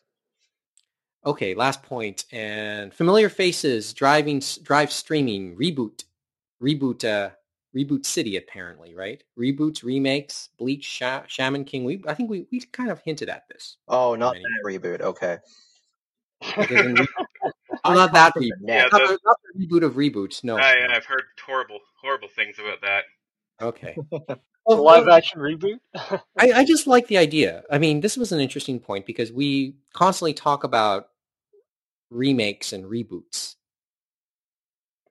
continuations of historic titles, and it isn't like Bleach, obviously, and Shaman King we've mentioned. Fruits Basket we've mentioned. Cardcaptor Sakura coming back a couple of years ago. Any other titles off the top? I Sailor mean, Moon Crystal. Boruto, yeah, Boruto, Sailor Moon, um, yeah, like you said. Yashahime, Sailor Moon. I mean, this is a trend of sorts, right? It's not necessarily unique to anime. Cobra Kai, we have, right? Ralph Macchio introducing his kids to when he was a teenager in Karate Kid, or Mario Lopez constantly joking around about his daughter watching old episodes of Saved by the Bell. This as the reboot of that came out a couple months ago. This is a thing again, right? And I guess maybe what this ends up doing is the circle of life of sorts, with the focus on these titles coming back out again. Curiosity on their original forms would be out there again, with the return of Bleach, continuing that storyline. So what about the original episodes? Shaman King, how does it compare? Fruits Basket, I'm sure there's curiosity about the original one. And it also makes people probably go to look for the original source material, the manga versions of those again. And Shaman King, it's going to be re-released under Kodansha USA and stuff like that. Mm-hmm. So it As I said, if raises there's all enough, sails, so to speak, because yeah, people will, once they get an interest, they'll become vivacious in finding all the other content to devour, whether it's the manga or going back to see what happened originally, if it did have an original series. And Shaman King would be an interesting look at, because remember, that was 4Kids that originally did that. They had Shaman King and One Piece, and we're going to make them just as big as Pokemon, but it didn't quite oh work yeah, out I that way. And with the mean, They did. manga, mhm. But it's a case of making IPs evergreen, for better or worse. I mean, you and do have your Star Wars. and with the Shaman King manga, it's gonna be like they're gonna adapt the whole thing with the real ending, which we never got. Yeah, Never got put it out. that's sort of it. And with Shaman King, like the original anime did diverge, similar to Full Metal Alchemist. So it's going to be Mhm. interesting to see how that resonates, how that turns out, because it is a series that has a significant, small but significant fan base in the West, and not quite Saint Seiya big, but still fairly big in Mexico and Latin America as well. So I think a lot of these reboots are interesting because they are from the 2000s. So Inuyasha, Shaman King, Bleach, versus this sort of trend used to be more common if you look at things like I guess Cutie Honey or the long running series like Detective Conan and Pokemon. So I think it's interesting that it's happening now. Maybe the whole concept is not that far fetched when you think about it. It's It's really just taking a long, long vacation. Yeah, I think it's a bigger gap than Nostalgia I is guess there strong. used to be. Yeah. Well, that's where we are sometimes. Nostalgia does go, and That's the then power of you know nostalgia for you. it's the power of nostalgia, and almost Rolling Stones like, hey, a parent can enjoy a show with their kid. And they did it I'm in the seeing early it in the aughts. manga side too, because Mhm. like with Fruits Basket specifically, like you have the new editions by Yen Press, but then I'm seeing lots of people specifically looking for the old Tokyo Pop release, which has gone out of print, and it'd be more expensive to acquire than buying the new release, which is Nostalgia. fascinating to me. That's interesting to think about. Yeah. I have them sitting on the shelf somewhere. The interesting thing, though, I was thinking about, we were talking about nostalgia, but we have seen it before, even in the anime sector. The early aughts, it was Astro Boy, Cyborg 009, Gigantor under its original name and stuff like that. So things, as we said, are Blackjack. cyclical. Yeah. Yep. But that's that. And as I said, this was an interesting article, and any one of these predictions were a segment in and of itself. And we've been talking for like an hour and a half now. We'll put up a link to the article itself and let everybody else who listens to this have their own debate about it. And of course, 1 month is down in 2021, 11 more to go. So we'll see how all this pans out. Maybe we can revisit it just to see how much of this happened. But isn't that the fascination with listening back to old episodes too of this show? Because we had our thoughts back then too. Hmm. That all said, well, that's pretty much it for anything we want to say about it. But let me make a quick recommendation before we throw to break. Earlier on Saturday, our friend Jesse Betteridge released the latest episode of his podcast, the Zen in Canada podcast, And they spared a couple minutes in the middle of the show to talk about their take on the acquisition, on Sony's acquisition of Crunchyroll. And they put up a couple of interesting questions that might be worth listening to hear them talk about. Mainly how it could play with Canadian regulators, because the government has been looking at changes to the Broadcasting Act, but specifically the targets seem to be streaming services. It's that's gonna be very interesting, especially with the CRTC. Yeah, I mean, like, I don't know how they're gonna, because it's like a lose-lose situation for them. They're not gonna get, like, none of these streaming services are gonna give them any meaningful information. They're not gonna kowtow to any government regulations. I mean, Netflix is not gonna be like They may not putting have. more Canadian content because they're in Canada. That's not gonna happen. That's not. Well, as I said, hear their take. It's an interest. It's not a one you can dismiss, but it's an interesting. They take a different angle on it and worth listening to. And then the other one is Sony themselves, and maybe a point I've brought up in the past, and what they think could happen to Crunchyroll into the future. Just remember, Sony bought an anime streaming service, but they don't have a mainstream one of their own now. And they put the idea that that could be the future of Crunchyroll. It could be the home of all of Sony's other movie and television properties at some point. Well, they did do Asian dramas at one point, remember? So it's not far-fetched, and it's at least a debate. You can hear their take on it in the latest episode of Zan in Canada. We'll put a link up for that. Anyway, that's that. How do you think we did on the redo? Longer? Yes, it was longer. But we brought up different points, and some points I know based on what I listened to this morning didn't come up. But hey, that's just the way this debate goes. We take on different angles. Now, we also may make the joke we might be doing weekly episodes, but I don't think we're going to be doing another episode this coming week, guys.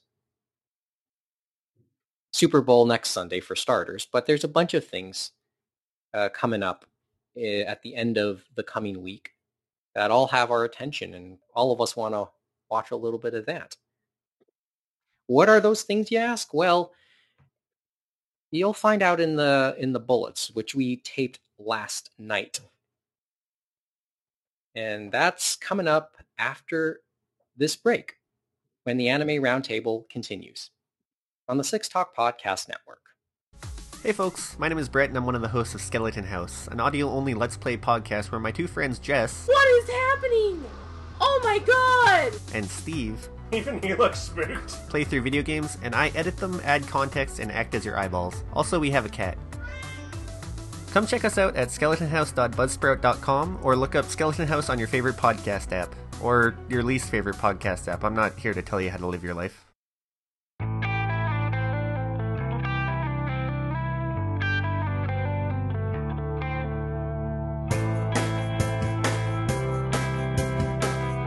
Looks like we're going to have to redo the first half of the episode, guys. Hopefully this one works. Well, we've done it before, right, Mike? Yeah, we've had to redo complete segments in the past. That's why we always say to come and join us in the audience, right? Right. Well, I mean, I don't know. It would be a first for the version 2 era, though, for sure.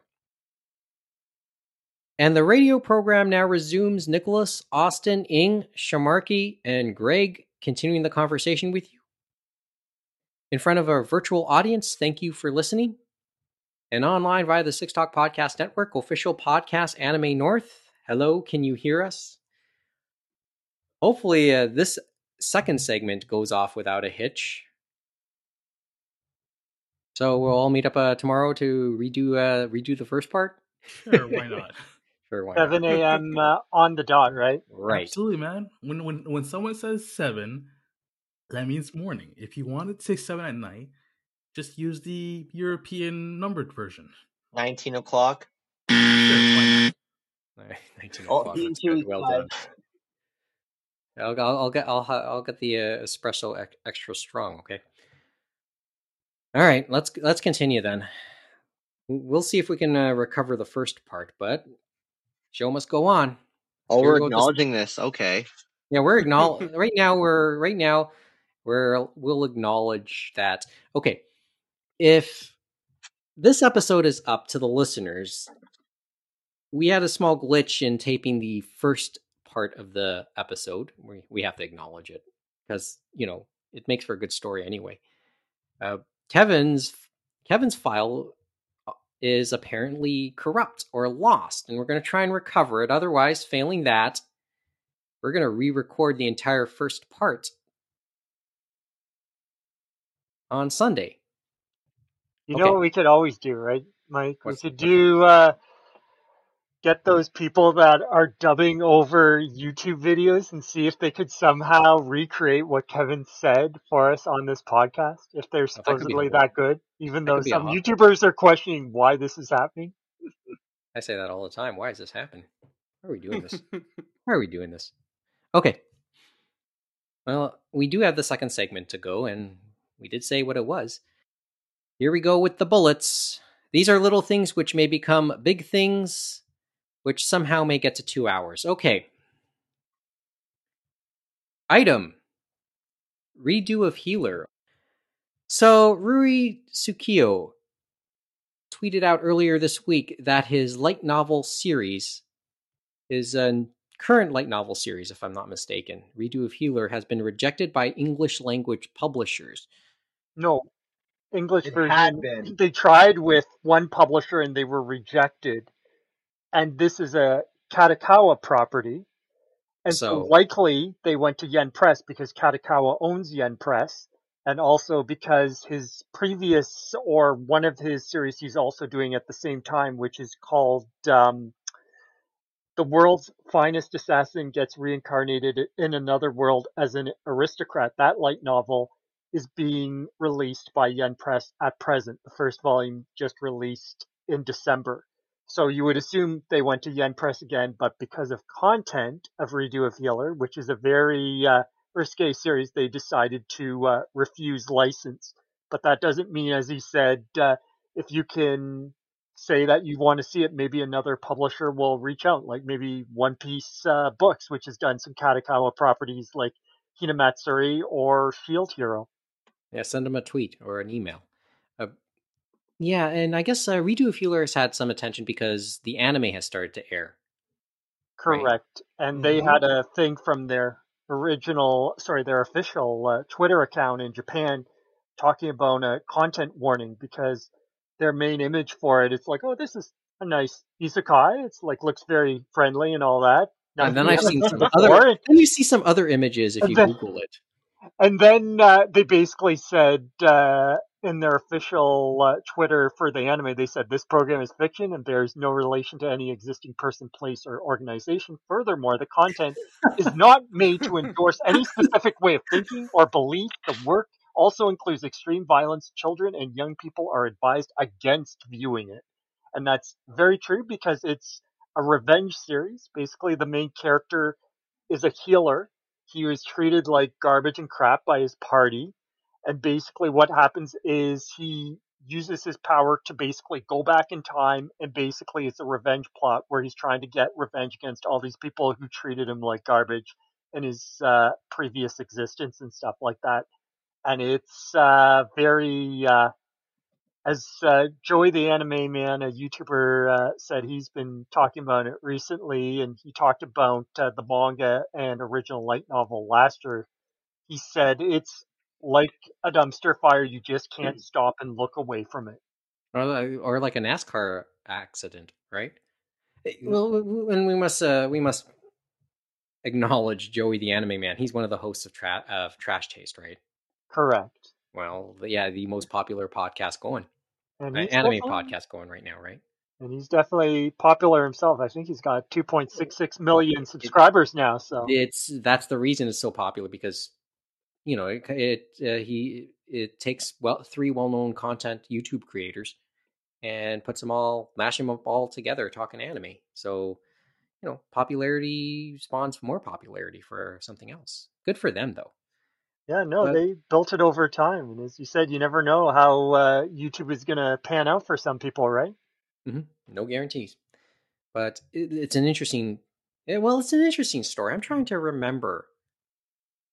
Well, first of all, there's another component to this. Something about showing this in Germany. You want Well, to no, that quickly go the with this one? Germany part is more due to the publisher because they've had issues trying to get some of their content to streamers in Europe before, so I wouldn't worry about that. Do you think that But that part of the story is more a business issue as opposed to a yeah, it's more a content business. issue?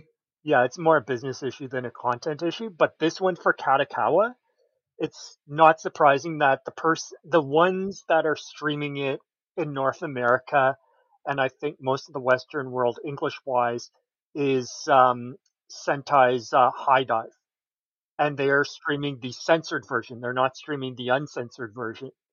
And sometimes they have streamed censored and uncensored. So, for example, Peter Grill, they did the uncensored and the censored, but this one, so far they're only doing the uncensored version, and they're not also putting it on Crunchyroll. It's only on High Dive. But it's interesting because I know going back to Joy the Anime Man, he talked about that there is the uncensored version out there, and it's a lot more graphic there than in the censored version, where it's not just bars of light. Like sometimes you have darkness over most of the screen. You also have long pans, for example, in the second episode of a fireplace, and you're hearing things that you know what's going on, but you can't see it. But in the uncensored version, you can. But obviously, they felt Oh. they couldn't go through the same issue they had with interspecies reviewers in Funimation. And High Dive has no problem. They've done stuff like this before. Hmm. Two titles come to mind when I read this story, and we're going way back when I bring up these two titles.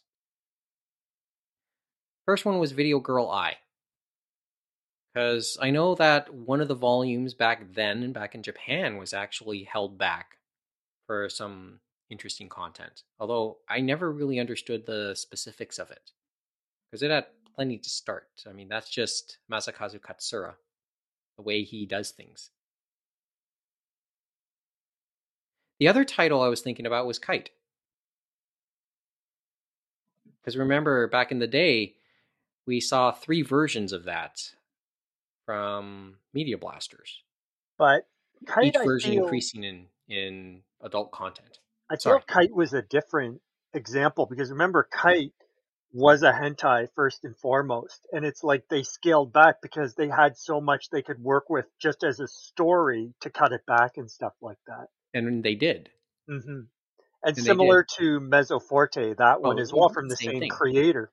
Mhm. But that one was interesting where those ones seemed, the mature content was just kind of put in. You didn't really need it. Whereas Kite, it kind of was a part of the story and a better way of putting together a story around that type of mature content compared to Redo Healer where it's just kind of there. But Kind of gratuitous and maybe unnecessary.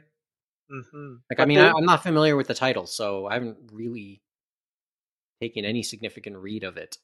yeah, but the other thing with Redo Healer, to get back to the light novel being refused by Yen Press, likely, we don't know for sure, but that's likely, is that it's interesting. It's probably, there is the manga and the light novel. Usually they'll get both, but I think likely it was the light novel that tried to get licensed. And it's interesting because usually you'll have a few pictures for the light novel, but I think for this one, they wouldn't have had pictures that crazy in there. It would mostly be content of the written word. And you could think, well, we've had Game of Thrones and other books out there, so it's not like we haven't seen that from other people out there. Well, yeah, And that's the thing, right? mhm, I mean, we've talked, ecchi content, adult content, and this is just print. And by and large, some of this is just printed word, correct. not not as much in the way of actual pictures. But you get And plenty of that in Game of Thrones. I that's don't know. why it's interesting on the anime side. It'll be interesting to see how far they go because they went pretty far already.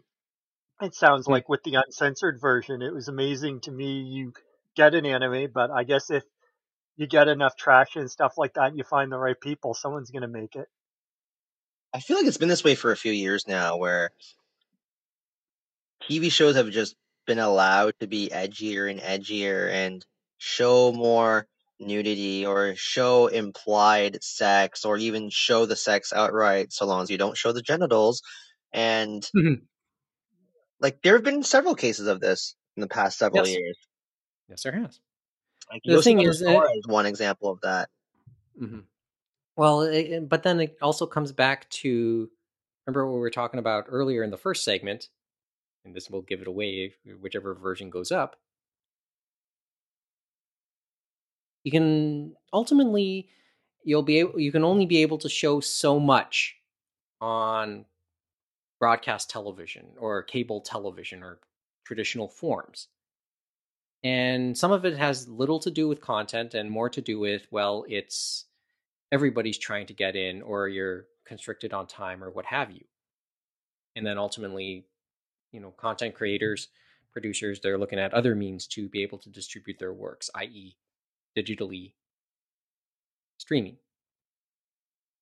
And I guess the other thing you think about too, from the HBO perspective and other premium stations like Showcase, and that is, at one point I know some people talked about they were trying to outsex each other and stuff like that. That's To an interesting way to put it. very not so great degrees in that, and HBO themselves acknowledge this by getting people in to properly like make sure that these sex scenes were done in the right way and stuff like that, that both actors would feel comfortable and that they were portrayed however they were going about them. They didn't just throw them in there like sometimes they had done in the past. Okay, so what do you think the bottom line is? Do you think this? Do you think redo of Healer, the light novels, will see an English release? Maybe in the future, you never know. I think One Piece books likely has a likelihood of picking it up. They've had traction getting stuff from Katakawa in regards, as I said before, Hinamatsuri and even Shield Hero. And Shield Hero at the beginning had a few scenes where you kind of were like, oh, that's interesting there. But I think you could see them getting it, or maybe they'll go somewhere else. Like maybe J Novel, for example, could give a kick at the can at licensing this because they've had the JK Sex Girl in Another World. That light novel was licensed by them, which I read, and it's only one volume, but it's a very interesting series. But in defense of that series or that one novel about JK Sex Girl, it's an isekai. But this girl, you find out, you go through it, that she uses it as a power vehicle throughout the novel you find at the end and stuff like that. So it would be a spoiler if I explained why she became, I guess, a prostitute and is going through this in the other world.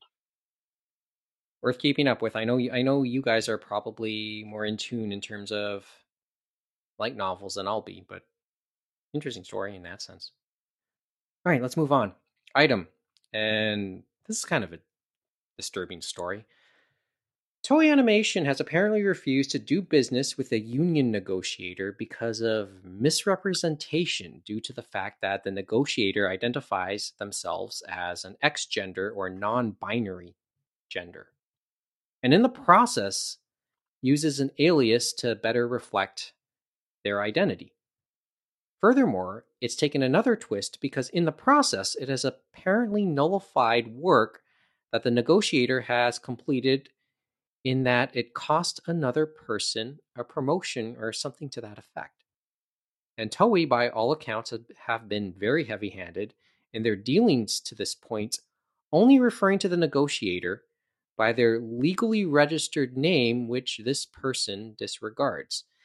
And to top it off, the employee who the negotiator had been advocating for has been subjected to various forms of harassment. This is a deep story. And first of all, the first name that comes out to me is Toei Animation. Toei was mentioned in Pure Invention in somewhat not so flattering terms, if I remember correctly. James, you remember? Yeah, I believe you were correct in that. And remember, they are a long-standing brand and stuff like that. And then we also have to factor in how people in Japan, especially probably the older generation, think in regards to these issues and stuff like that. Well, And that's the bigger part of this. I mean, I think it's a reflection of something even deeper in the Japanese system. and it's on all sides. Like you look at Ason, who is the person that was trying through this union to get their complaint through, and him or her basically has been through the ringer, unstripped of their work as I think it was an animation unit director and stuff like that. They went to an assistant, and then as they were trying to make their complaints and stuff like that, they were basically chastised and berated. And then they did the same thing that they do in many Japanese organizations. And people heard in Konami, where basically they try to make them quit and basically sending them to an undesirable place or trying to basically demote them even further to clerical work or menial work where they're doing nothing related to their job, so they'll quit. And it's kind of crazy that in Japan they can do that. If you were in the West or in Canada, the States, in certain places doing that, that would be constructive dismissal, and you'd be in hot trouble there. But somehow that still continues on in Japan. And then the cherry on top is this with Bison, which is the negotiator for this union, trying to represent this poor person. And they went and did some negotiation over online because of COVID. So they did 3 meetings online and were able to do it. And then this 4th meeting, they couldn't do online. They didn't get the link, they said. And so they phoned the studio beforehand. They went to the building of Toei to meet the lawyer and the people handling the case. And when they arrived, basically, they spoke aggressively. And then they got a security guard just to chase them out.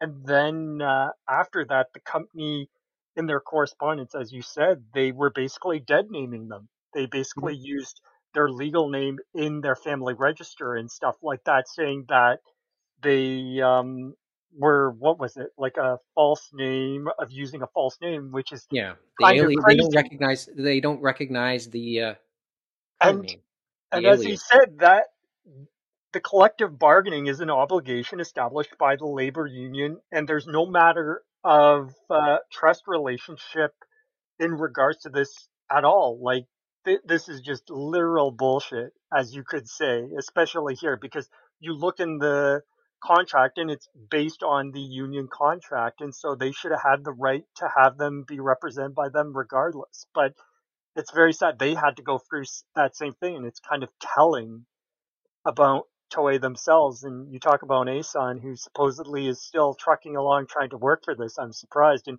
he said it's kind of telling that they, from the outside, they want to work for Toei. They had this respect for them. And then they go through this and they saw what the negotiator went through, and they're just like, what the heck? Well, So it I'm feels amazed they're still trucking along. I would have went somewhere else, but But where else would they go? That's the and that's kind of the sad problem, right? thing. Like there's so limited job opportunities for trans and non-binary people in Japan.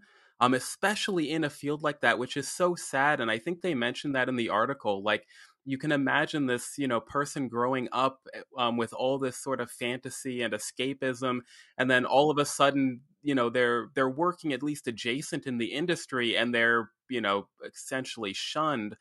Um, but there's and it's such a great job, like it's a professional job.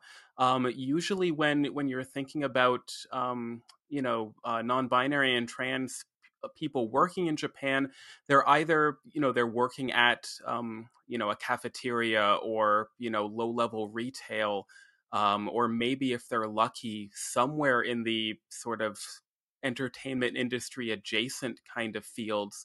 But this sort of professional job, you don't see people in those communities represented. So it's such a garbage move by Toei. It's the worst thing they've done in months, and they've done the Digimon Adventure reboot in the last couple months, which was a pretty low bar. Like, I'm pretty disgusted, and I'm also disgusted that I know this story is just gonna blow away. It's not going to raise any huge alarms. Like, it's great that we're talking about it. It's great that there was the article about it, but I think it's just going to get swept under the rug. It's going to be a long push, as we say, for people to accept it, definitely in other parts of the world and stuff like that. And you just got to keep on talking, and it's the long haul. And as we said, the thing is, some of it are these older generations. We could talk about dead naming. We could talk about changing your gender. We could talk about Elliot Page and many others, but it just goes over their head. It's like we're talking Martian to them. You know what I mean? But the It's other it's thing, sorry about that. Yeah, no, it's just that it's complicated because Japan has had such a incredibly long history with I guess gender identity in general. Like, if you look in all the way back to the ancient times, they had a completely different view of things until Western influence.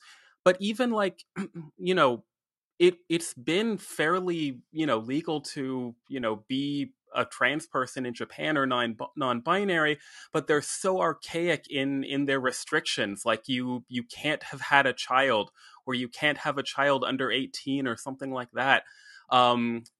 Similar to some other countries, you need to have surgery, or all these kind of things, which make it incredibly difficult for non-binary or people who can't medically transition. But the fact that they address this in their laws and saying, okay, yes, you can have your gender being reassigned, it's more than some other countries. So, like, I don't think Japan deserves a lot of credit here, but they're not completely in the dark ages. I think this is willful ignorance and really wanting, like, it is an active choice by the older generations to not change. It's not just Japan's normal slowness to change. I think there's some malicious intent here to some degree, at the very least. I just say I think of it as just taking advantage of the present system. Toei, Yeah. the way I look at That it is true For too, Toei, yeah. they know they can, like, what good is there for them to benefit, say, A-san? And yeah, these are the aliases of the two people we mentioned. The negotiators referred to as B-san. The employee they were advocating for is A-san. And we should mention, just because I know Jeff said it, just to let you know, Jeff, it wasn't the person at Toei, it was the negotiator that Okay. was the non-binary. But even still, that is terrible. And even the person they were advocating for, Ason, as you said, they probably wouldn't leave their job because these people might have connections and might badmouth them somewhere else. So it's cyclical, right? The Japanese society, certain And ways there of and there's thinking. there's a pride there too. Like, they wouldn't want to leave their job, Oh yeah, that too. even It's if like, they why were. did you leave your job, right? And then Yeah, how do you explain that? Oh even if yeah, they were belittled or pushed to, like, the most undesirable branch of the company. Like, I saw that happen, or I heard about that happening in Japan, even in the education sector. What James was mentioning about giving them the worst jobs, or the worst tasks, like that kind of thing, is what happens in order to try to push these people out. I'm just surprised how petty Toei is. Like, it would have been so little effort for them to at least not dead name them, even if they, the grammar of how Japanese works might be different, or the formalities of things might have been, you couldn't use gender neutral language, or you couldn't just refer to the name. Well, I guess the name is the dead naming. That was the problem. But it would have been so little effort for them to just not do it, but they decided. oh yeah, that's a Yeah, theme, for right? the negotiator, They and some of them that's probably don't even realize they did it. And some of that comes from just, sorry, Mike. was yeah. One I'm point just was thinking about Atlas and what they did in the original Catherine, where they dead named a character and they just didn't even care. And the other thing is the localization. They're the ones that fixed it in the remake, Catherine Full Body, which released last year. I'm not sure if they even fixed it in the Japanese version, which I wouldn't be surprised if they didn't, is they don't fully grasp what's going on. Well, yeah. It's, as I said, it's just a tech. To me, it's just taking advantage of the way the system is. Like, it's partly like discrimination. It's partly in your face discrimination, but I also think it's just taking advantage of a systemic discrimination issue within. And as I said, that just says something more about Japanese society. It's an either or. You're either a male or a female. But the culture and in turn the legal system does not allow for anything in between at this point. And obviously perceptions will have to change, but we constantly mention how backwards sometimes Japanese society can be, and this is another reflection of that. But this is a bigger issue, and we hate thinking about other societies being discriminatory, but it's there all the time. Japan has its issue with xenophobia. So this story is sad to hear in one sense, but somehow you just don't feel too surprised either. Not surprised at all. Mm-hmm. It tells us that It's we have saddening. a long way to go and stuff like that. And there are many other places across the world we can name off, like in Africa, in Russia, in China, and other places where it's the same thing could be happening and stuff like that. And then the other problem is there could be bad actors from our part of the world that don't agree and have given up on North America or other places in Europe and are going here spreading these awful ideas and stuff like that. And we have to stand up and fight up and say, this isn't like some Western idea or something we came up with. This is human rights. Trans rights are human rights. Mm-hmm. And they all deserve to live in peace. And places like Canada, to a degree, to the US, parts of Europe, yeah, there it could be better too here, but a lot of them would take that. A lot of people in the LGBT community would take this as a starting point. It's a risk though. That's the issue. Like with America, Canada, UK, and I mention this all the time to people who ask about like the LGBT situation in Japan. There's much less risk of being murdered in Tokyo for being a trans person, but there's also less possibility of having a good job. So it's this weird situation. If you have the opportunity to even choose one or the other, do you want the risk of compared to like somewhere like New York? Yeah, you know what? And we say this in race too, so I stand corrected. So really it becomes a pick your poison then. Exactly, yeah. Yeah. So which one is it? And it's hope versus safety, really. Like, do you want to be able to live your dreams, or do you want to be guaranteed you won't, be beat up? Because that will almost never happen in Japan. You're not going to get shot or beat up. I don't want to say never, because I'm sure it does happen, but it's much less of a fear. I'm, just from what I've seen and read. Fair point. Point taken. Thank you. And as I said, I stand corrected. I stand corrected in that sentiment. I guess the other thing I would worry about too is that in Japan, and it happens across the world too, is the mental stress, right? That probably people will be saying hateful things, and how much can you take of those hateful things before you think negative thoughts, and hopefully they don't decide to take their life and stuff like that. Is Japan does have a high suicide rate, so that's something I would worry about. And sadly, I doubt that Japan has a lot of records on trans and non-binary suicide rates. Their rate is fairly high anyways, and I haven't researched it, but I doubt there's that research to see, and that's my being standing corrected, because that's definitely an equal risk of death, if not greater, within the community. So well, there's the either or type thing. Yeah, you say, we all got to try and pull together, right? And sometimes it's the long road you have to take. You don't make these type of cultural changes and these generational shifts in one day, 1 month, or 1 year. It takes decades and stuff like that, and we've seen that even this year with racial tensions in the States and other places, right? Mm-hmm. Just keep going. All you can just do is just stand up. Well, from that to something a little bit more, well, both equal parts lighthearted and outrageous. I thought So it in the was time, more that people across the world can be equally idiotic in this COVID age, right?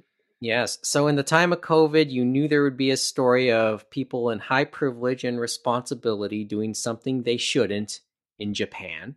And this was the case when two Japanese politicians decided to visit a hostess bar. And these were from the ruling party. And it eventually, and when it was uncovered, Yoshihide Suga, the prime minister, had to issue an apology on behalf of these elected officials, Kiyohiko Toyama and Jun Matsumoto. Probably not that Jun Matsumoto, if you know who I'm referring to in that sense. Because, that Jun Matsumoto probably wouldn't need to be going to a hostess bar for female company. What do we want to say about this one? Like, I mean, I guess every country has a version of this, right? How did they get caught? That's a good question. Actually. Probably like anything else, like someone saw them or someone saw that this host club was basically operating outside the normal hours, because this happened in Tokyo where there is a COVID state of emergency and there are rules now. So that's why it's a thing, just like the different politicians across Canada, states, and other places basically traveling to Hawaii or Caribbean or other places where they shouldn't be when there's stay-at-home orders. And so for Tokyo, for example, they said restaurants are supposed to be shut by 8 p.m. each night. So probably they were beyond that. Mm-hmm. Okay, they deserve it then. Well, they deserve at least the public. What's the word? Mm-hmm. That's Shaming? why. Criticism being dragged through the mud. Kevin. See, if they had half a brain, they do delivery health services instead. Is there a curbside version? Because then you just go to someone's residence, and then you wouldn't be so suspiciously seen. You could just be going into, air quotes, a relative's place to check in on them. That could be the excuse you used. But no, you had to go to an establishment where you know those places are. I'm sure they weren't going through the front door. Oh boy. Like, come on. Be smart, guys. I think it's If like you're really some of gonna those do that bars. kind of shit, be smart about it. Well, as I said, politicians have had versions of. We've had versions of this going around. Politicians, and people in privilege. On that note, let's do the Canadian COVID update, or at least in Ontario, which hasn't been in terms of new cases, at least in Ontario, it's been a subtle week. We've, for the most part, for the much of the week, the number of new daily cases in Ontario have straddled either side of 2,000. I think today it was just slightly over. I think the bigger number is number of deaths due to COVID, and that's stayed at 50 or roughly 50, and then today it was at 76 for Ontario. That's one of the concerns. ICU capacity is, well, we're reaching it. I think more than 300 are in ICU, with more than 200, like 2/3 of them on ventilators. That's the Ontario picture, and that's not all, and that's not the whole story, at least in terms of what happened in Canada today. There's been the two other big stories, at least in the last 48 hours, have been vaccine shipments shortages, because Canada has been short shipped in terms of vaccines coming in. For reference, Canada doesn't have factories to make their vaccines. They have to depend on shipments from Europe, but there were no shipments of one vaccine last week, and they'll be short shipped on the other one. There have been two approved for Canada, and they'll be short shipped on the other one in the coming week.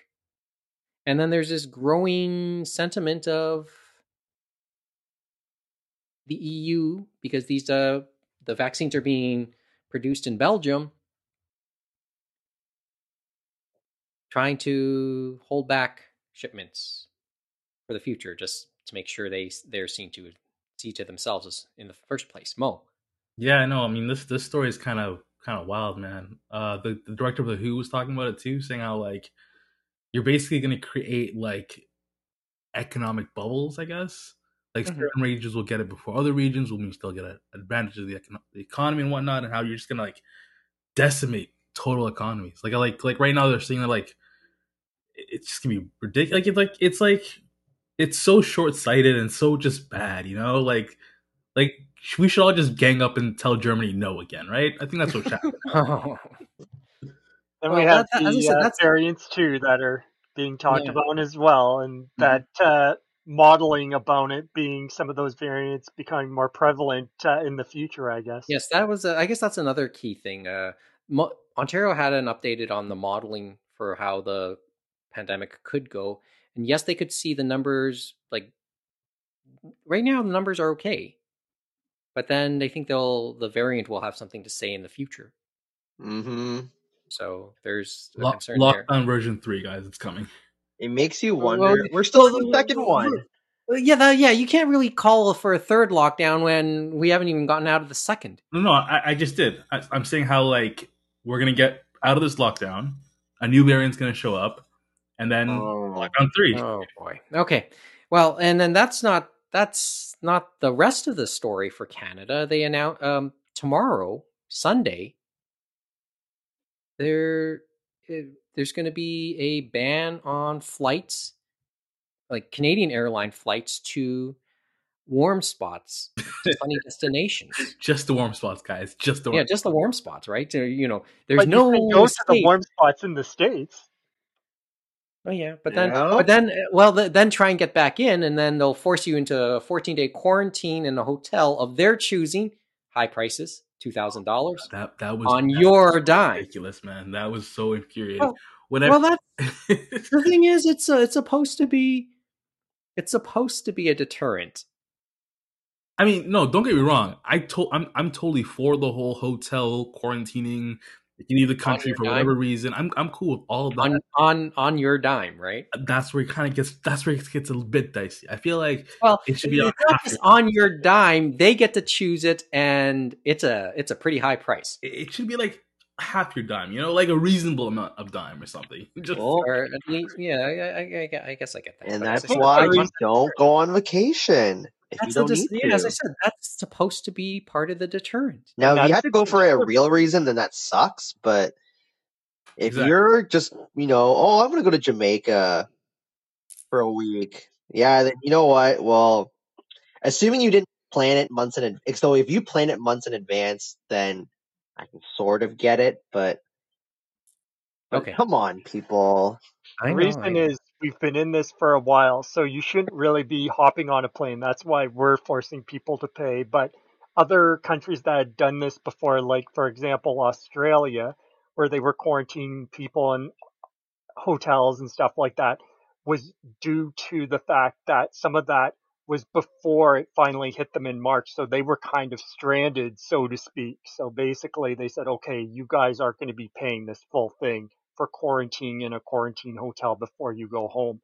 But some of them are still stranded because they have to get the flights to get them to Australia, and not all of them have gotten back supposedly. So it's kind of crazy. Well,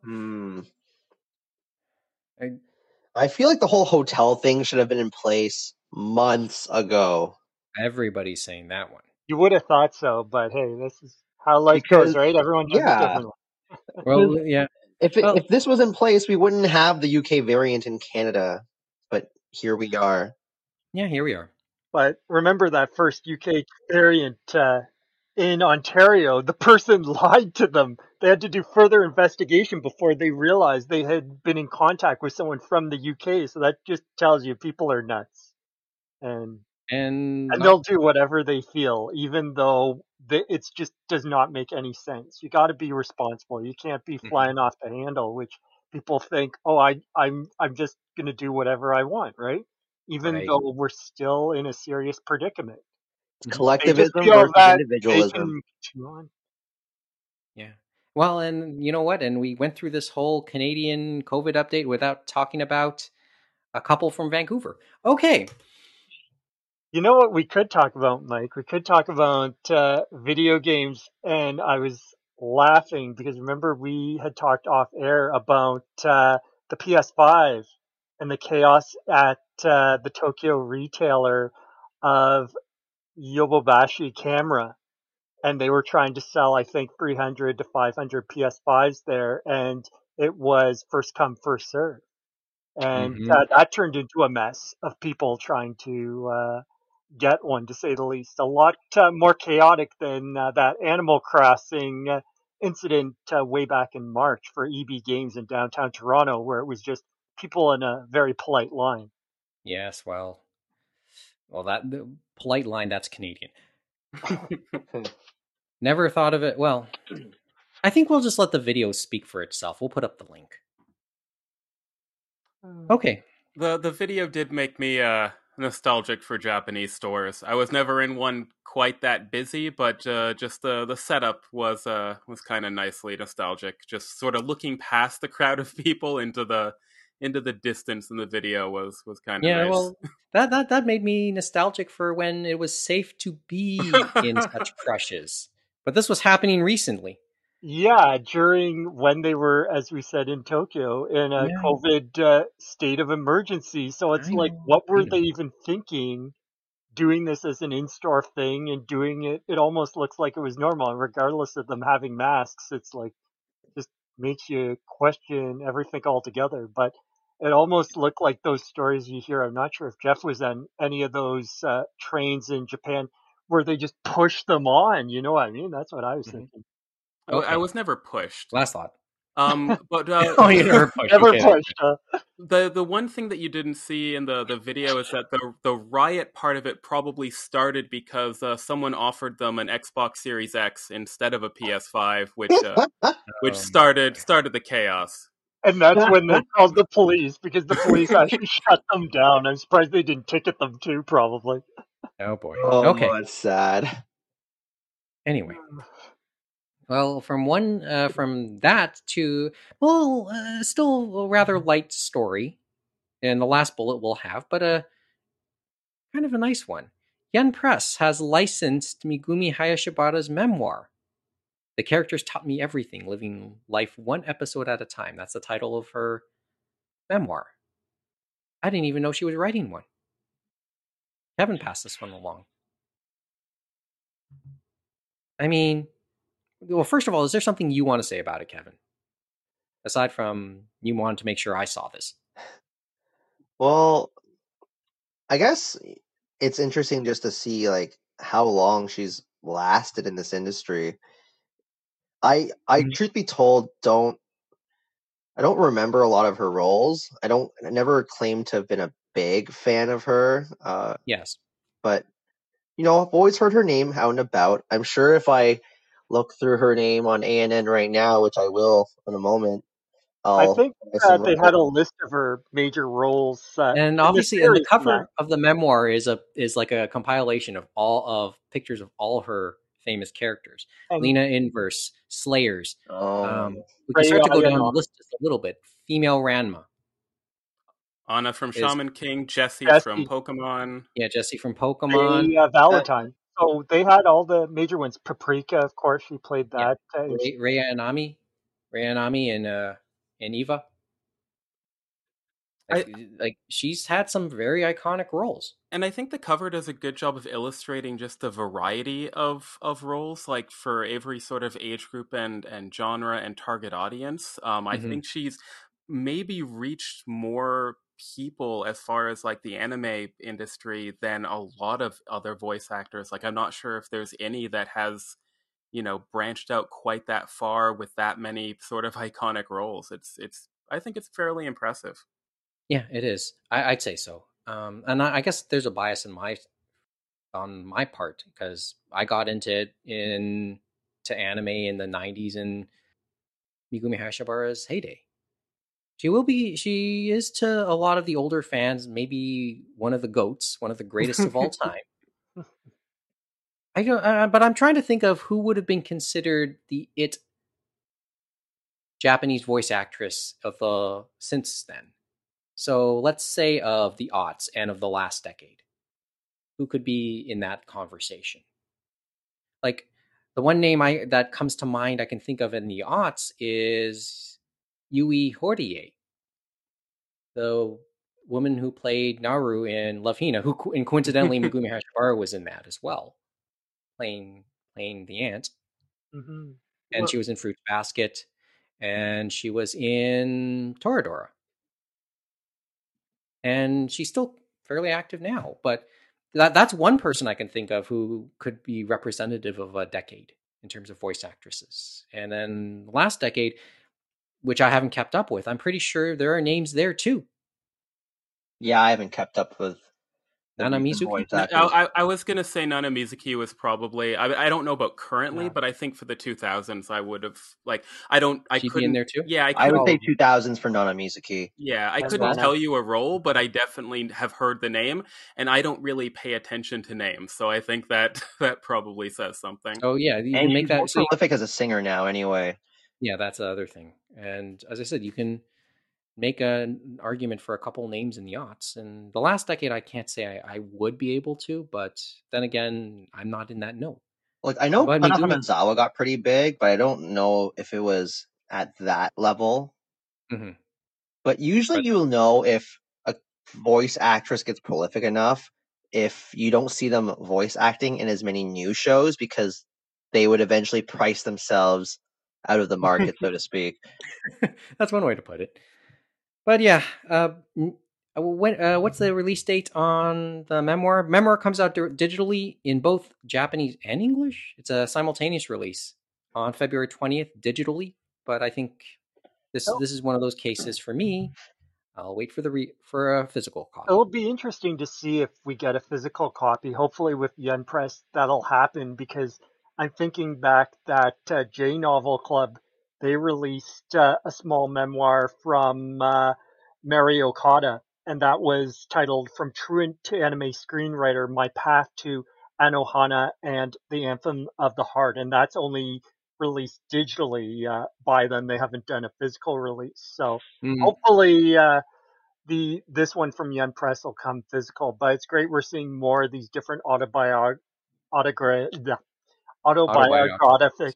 works from different creators and different people. We've seen it through Seven Seas and other people of just normal mangaka doing memoir type works, and some of them start on Twitter, and then people find them, and they've been released digitally and physically. Mm-hmm. Okay. So that's the bullets. And one last thing before we go tonight. And let's do the anime community calendar. We haven't done it in a little while, and there's some worthwhile things that are there now that'll probably end by the time this gets up, but we should mention it anyway, and things upcoming. The one thing that we know is probably going to be unavailable by the time people listen to this is the Songs of Tokyo 2020 festival, which had been on video on demand on NHK World's website for the last couple months. We mentioned it before. It's not as if this is a revelation to anybody, but it had been running and it had been showing on NHK World on their website and services. And I actually, knowing that it was going to expire at the end of Sunday, watched all 4 parts again, and I would have said really interesting thing to watch, especially with names like Baby Metal, Hinazaka 46, compilations from Bangladesh and the Idol Master, right down to messages of hope from the aforementioned Nana Mizuki. And we can go on. I can go on and on about it. We did put a link in the Twitter, and maybe you can see the lineup. But for any J-pop and J-rock fans, I think the bookend parts 1 and 4 would have been more to your liking, especially since it culminated with a performance by Hotie, who is best known for the theme song from Kill Bill, and that was he performed that at the very end of it. And then parts 2 and 4 would probably be more directed towards anime fans. The producers really know who their target is and arrange the lineup as such. So Songs of Tokyo will expire on video on demand NHK World at the end of Sunday, January 31st. Second thing I want to quickly mention, we got to go through this because we got to end off pretty soon now.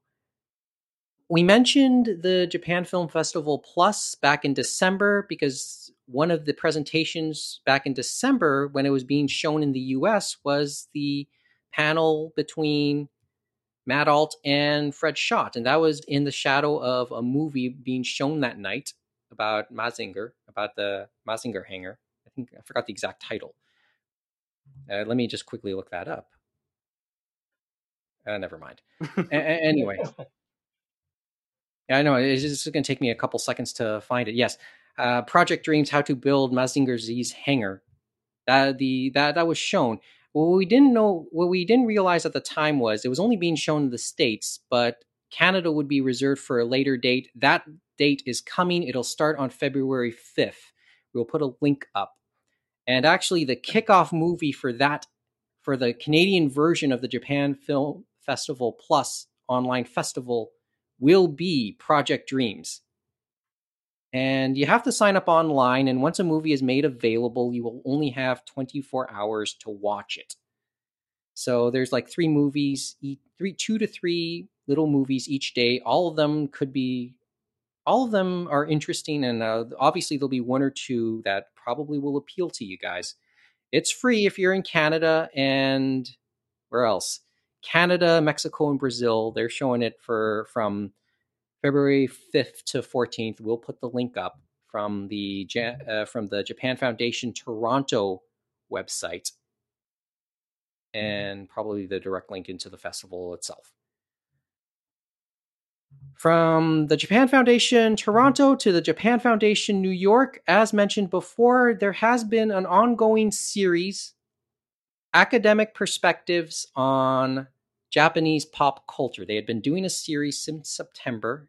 Already 4 parts had been done. They had talked about Eva and Ghost in the Shell and identity crises depicted in that. They had talked about music and anime. In part 4 of their series, they talked about Satoshi Kon and his legacy, and they were doing this through academic and professional perspectives.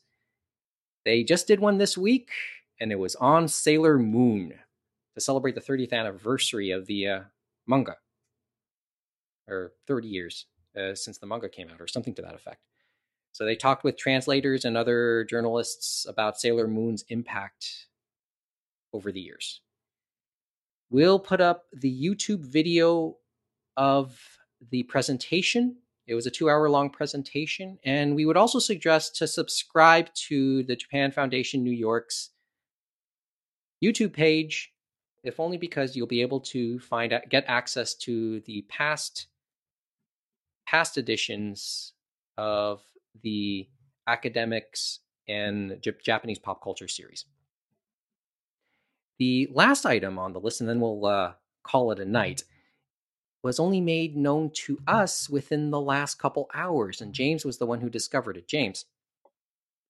Yes, Discotheque Media on their Twitter feed announced earlier this evening on January 30th that next weekend, on Saturday, February the 6th, at 9 p.m. Pacific time, 6 p.m. Pacific time, 9 p.m. Eastern time on their Twitch channel, they're going to do the dub world premiere of Memories. And that one is the one that Justin Zemeckis, I know, is helping produce that. And they said in their second online panel, that they were going to announce later when they were going to do something like that on their Twitch channel. So that'll be fun to watch. Mm-hmm. So there it is. Well, Discotheque had been hyping it, and we'll find out what the hype is about next Saturday. We'll put a link up in the notes, and we'll probably retweet Discotheque's tweet as well. And I think that's about it. You guys have anything to add? Since we had to rush, we pretty much had to rush through the calendar. Oh, well, one quick thing here. Mm-hmm. And keep it short, otherwise we're going over 2 hours for sure. No, go ahead. So Kodansha USA made another slew of new manga licenses, and Yet only one of them is getting a physical print. And, as a physical collector, it's just, I really just don't like how, like, a lot of these new licenses from Kodansha are just not getting printed. It's always they always dangle the carrot of saying, if the digital only release does well, then we may consider doing a print release. But man, like, I just don't like buying digital only releases unless it's dirt ass cheap. Like, I'd rather just own a book. And very few of those digital releases have made it to print or had that duo release off the bat. Haven't they done that for a number of years? Like when they had, because they're now combined now in New York, but remember they were separate entities like Kodansha Digital in San Francisco and then Kodansha USA in New York and stuff like that. And they were doing the exact same thing where a lot of stuff seemed to be digital first. And then if it did well enough, they'd have the physical release. And then a lot of the physical releases that were announced were just a lot of bigger properties that you knew would probably have gotten them anyway. Yeah. Well, it's as I said, it's just a sign of the times, I suppose. But I get it. Yeah. I mean, we're all kind of old school in the sense, even me, and I tend to be, I've come okay with a lot of aspects of digital, except maybe the recording. But shaking off the physical media side of me is proving a little harder too. But I get where you're coming from, Kevin. Like, if I'm reading digital, I prefer doing subscriptions. Like, I'll admit, I bought into a couple of those Humble bundles because I really don't think we'll ever see Space Brothers in print. And I don't think Kasane would have ever been printed at this point. So yeah, I came for those. Titles. But granted, it was at such an affordable price, plus some of it was going to charity, that I made those exceptions.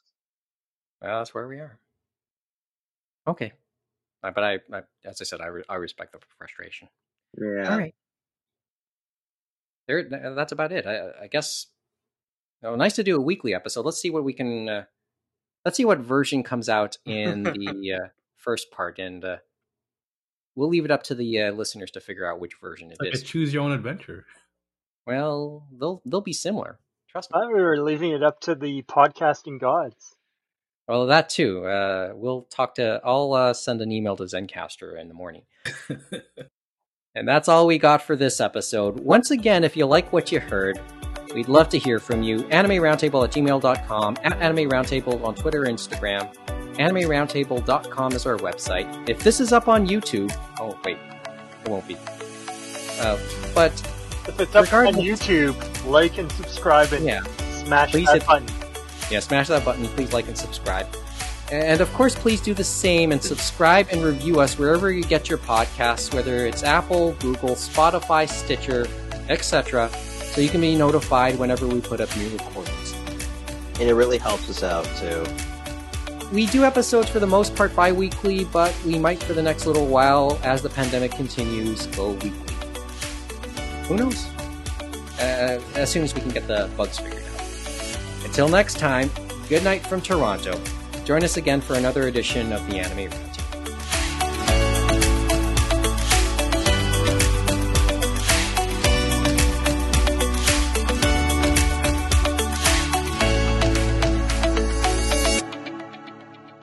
How do you think that went? You're still recording.